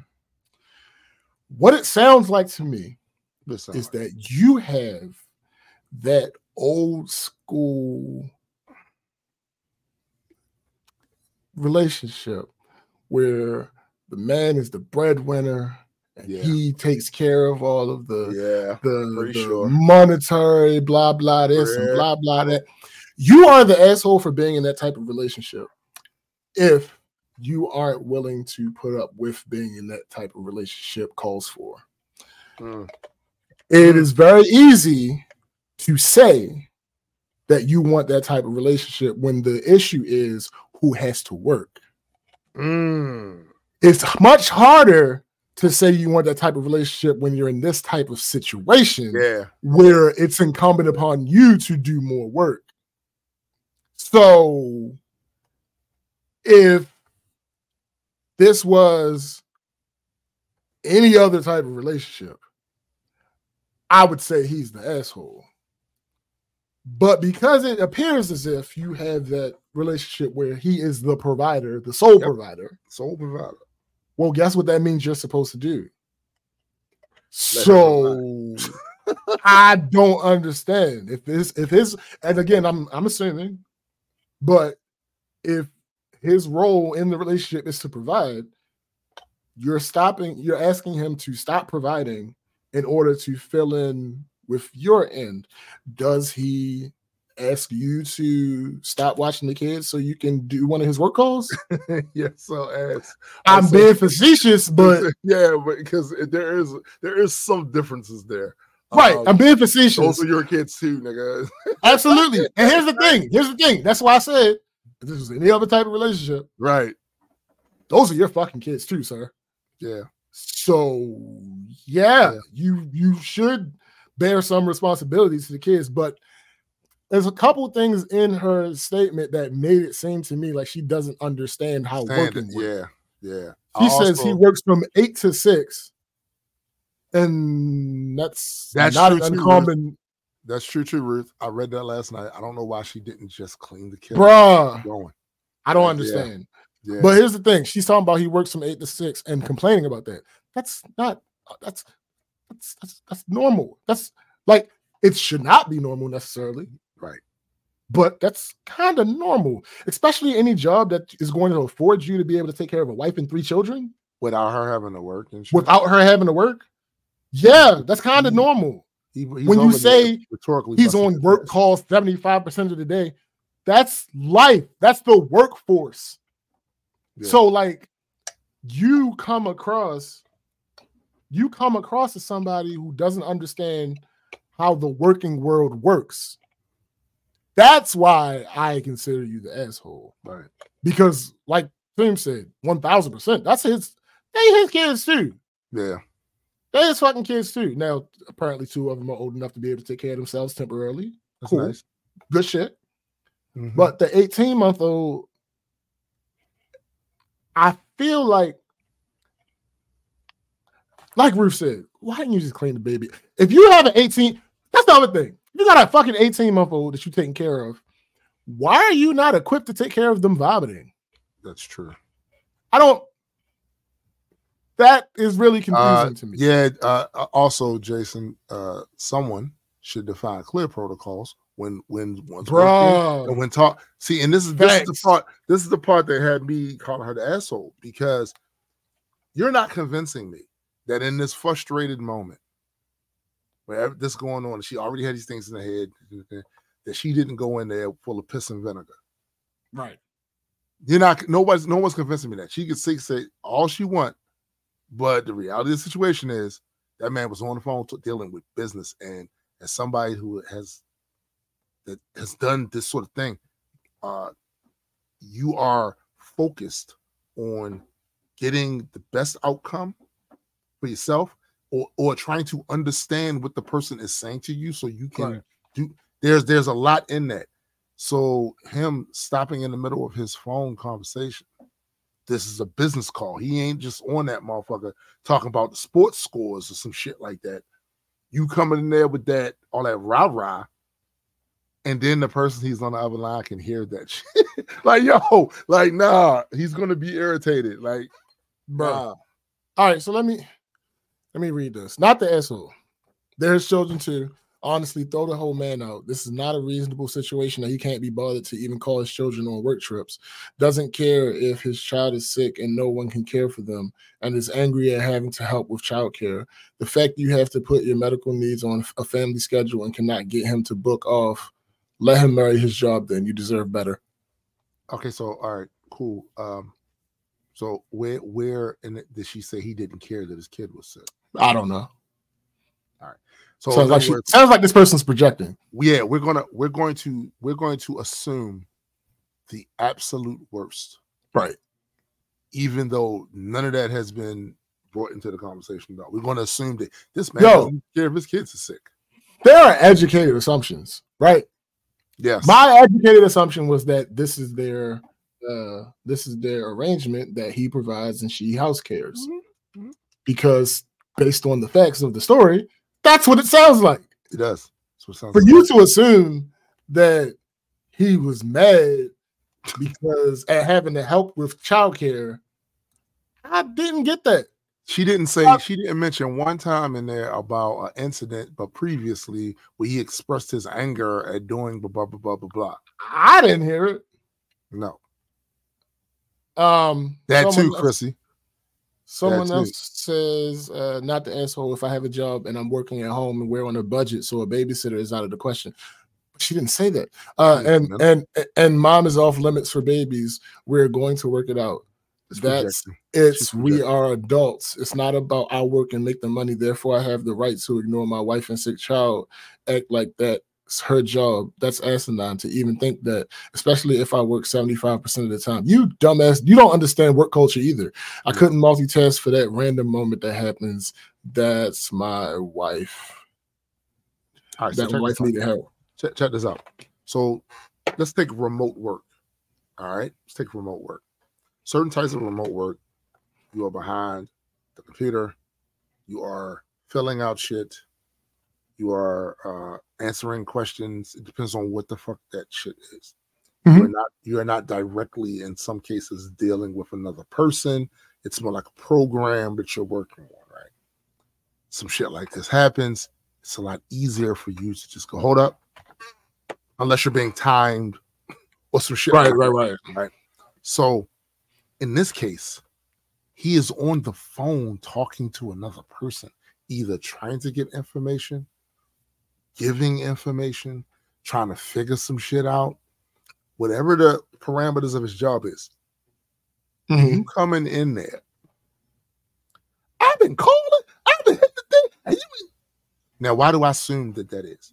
Because of everything else she said before, the frustration, this, that, she was injured, right? All of that. See, I called, and he didn't pick up. He didn't respond to that number. Mm-hmm. I am assuming, based off of this, that there was a level of annoyance and urgency in your shit when you came and talked to that man about that. Now, whatever the case may be, those people assuming that he didn't care about his sick kid is crazy. Yeah. Crazy. They probably got medical insurance because of his job. Probably. I just, maybe I'm missing something. Mm-hmm. Maybe I'm missing something. All right, one more. Oh, am I the asshole for not letting my brother know when my wife had her child? Wait a minute, say that again? Am I the asshole for not letting my brother know when my wife had her child? It sounds like gotta be more to this than I, 34-year-old male, had asked my brother, David, 35-year-old male, for monetary help a while earlier. He's rich and would have been able to help me. He refused by saying that he doesn't have to help me, that it's none of his business, and I said, okay. But the problem is that he also made a rude comment to the effect of, maybe the reason you are struggling is that you have 2 kids already and your wife's pregnant still. I think you should stop having children. That was months ago. And yesterday, my wife gave birth to twins, a girl and a boy. I did not let David know about it and instead only informed our close friends / other family members. But he found out through them and came to the hospital to congratulate us. He said, you have 3 girls now, which is a peach, but at least there's also a boy. He then asked me why I hadn't told him, and I just said that I did not feel it was necessary to do so. He got offended and told me that he's their uncle, and I mentioned that he should begin acting like one instead of being a deadbeat if he wants my respect. He got into a verbal sparring match, but in the end, he said he does not want to say more as your wife is resting, and left. My other family members think that I should have told him, even though he had made that comment earlier. Am I the asshole? So people are saying he's overwhelmingly the asshole.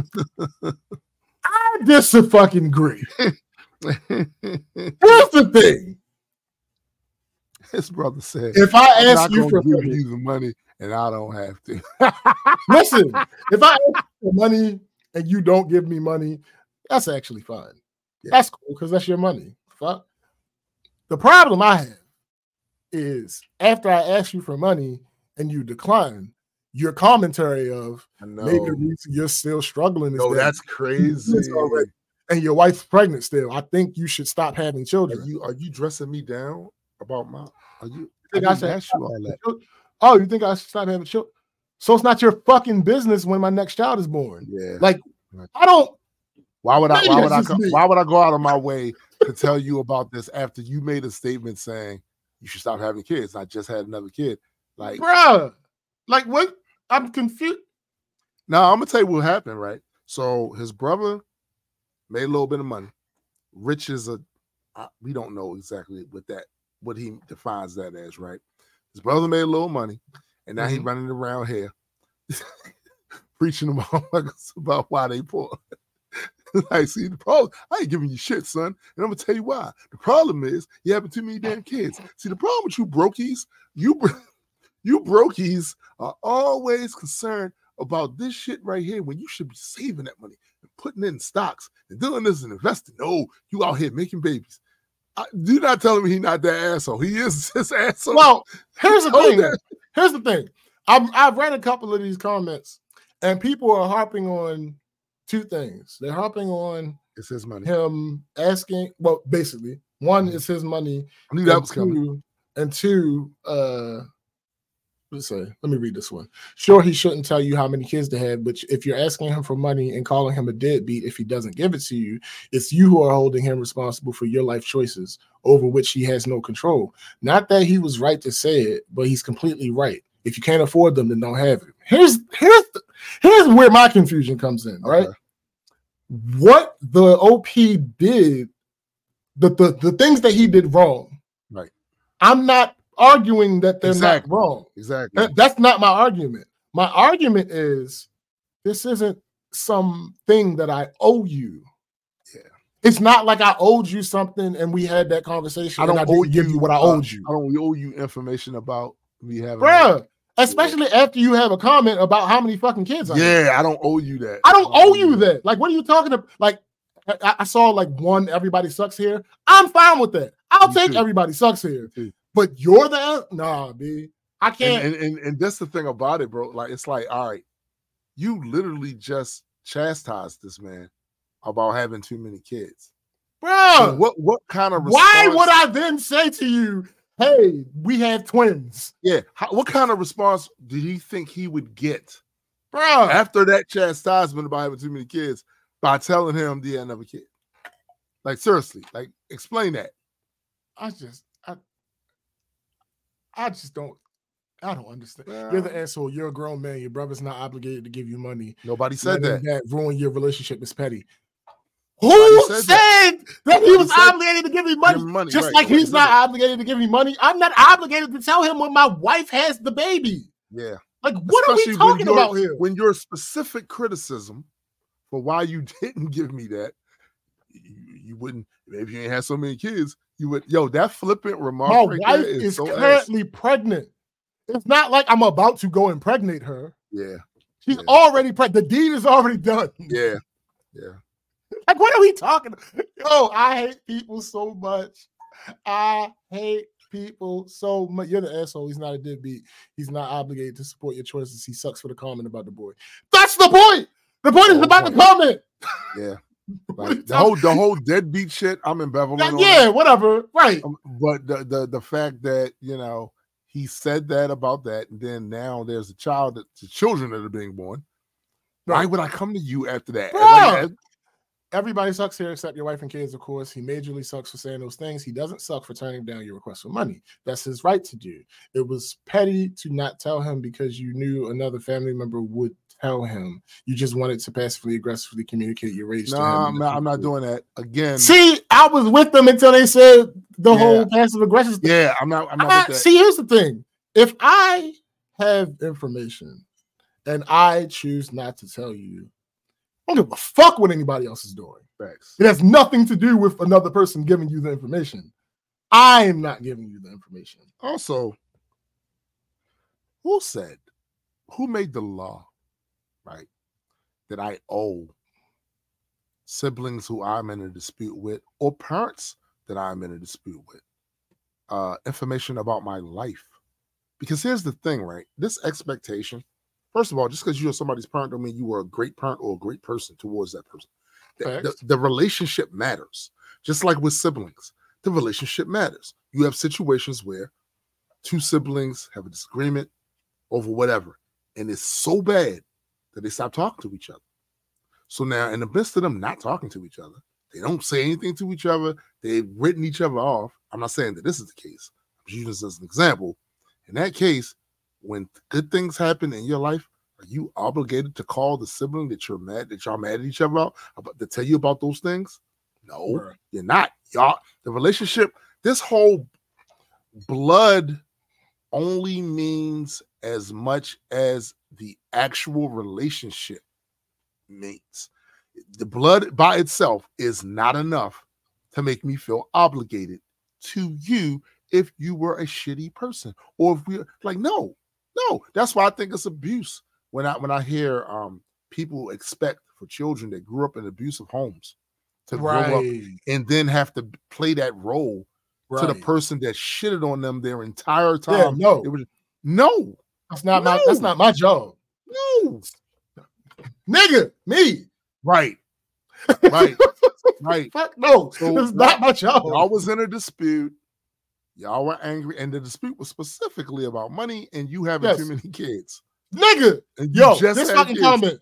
You're the asshole for having more fucking kids when you clearly can't afford the family you already have. The audacity to be asking him for money, getting irritated when he refuses, and then adding more kids to the picture. Like that's not what happened. No.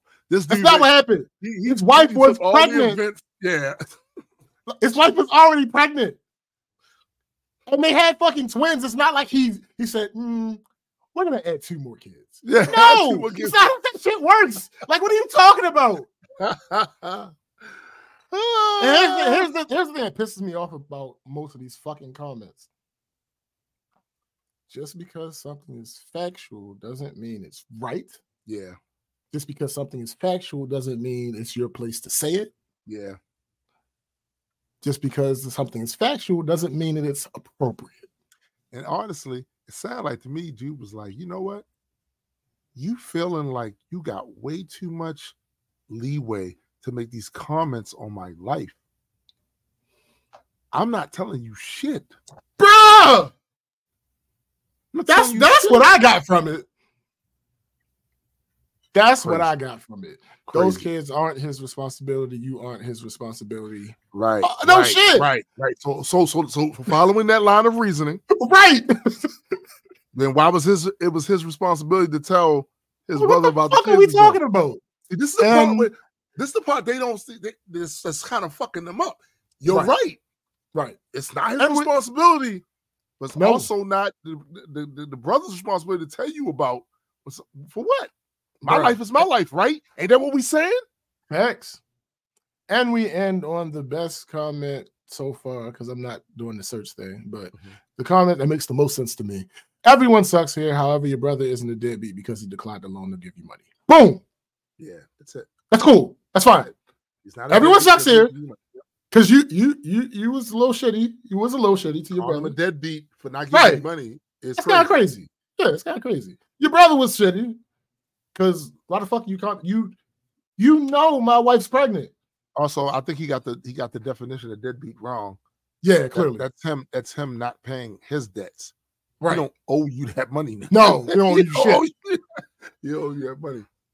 Yeah, now hold up. To be fair, I have heard people call aunts and uncles deadbeats when it's a situation where like they want to be, what's the word? Like they want to claim a certain status for the child, and they don't contribute in any way.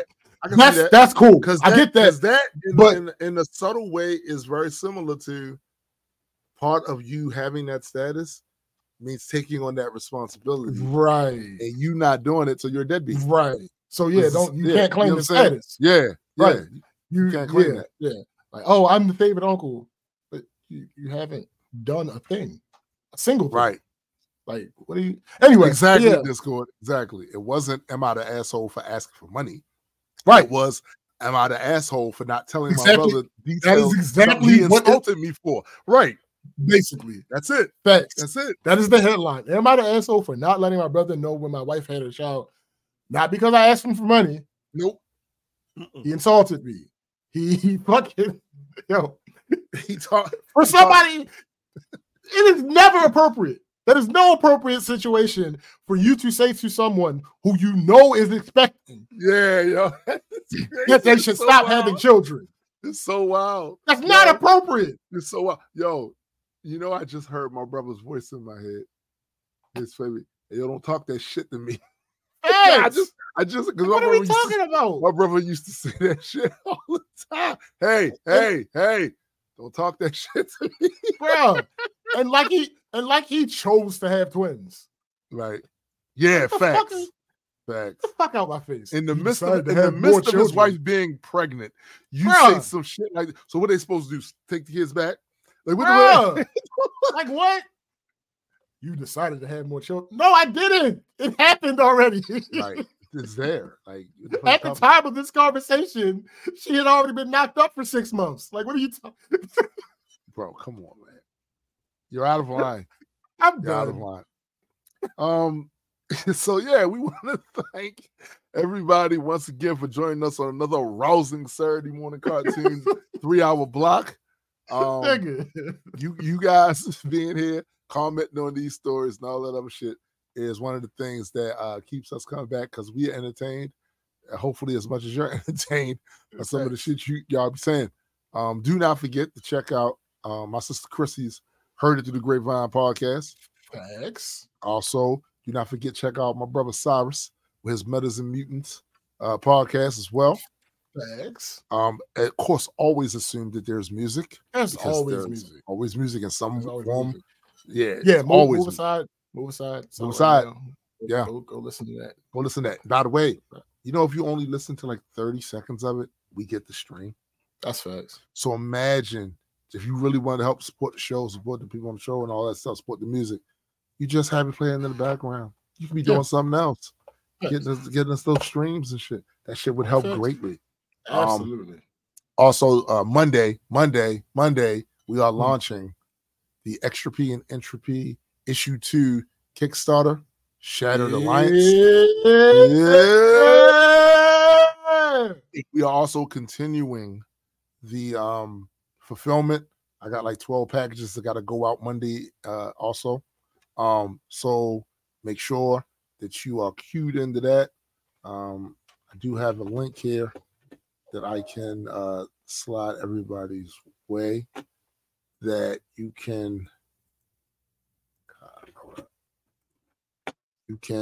100% click on this link and follow it so that when it becomes live, you will be notified.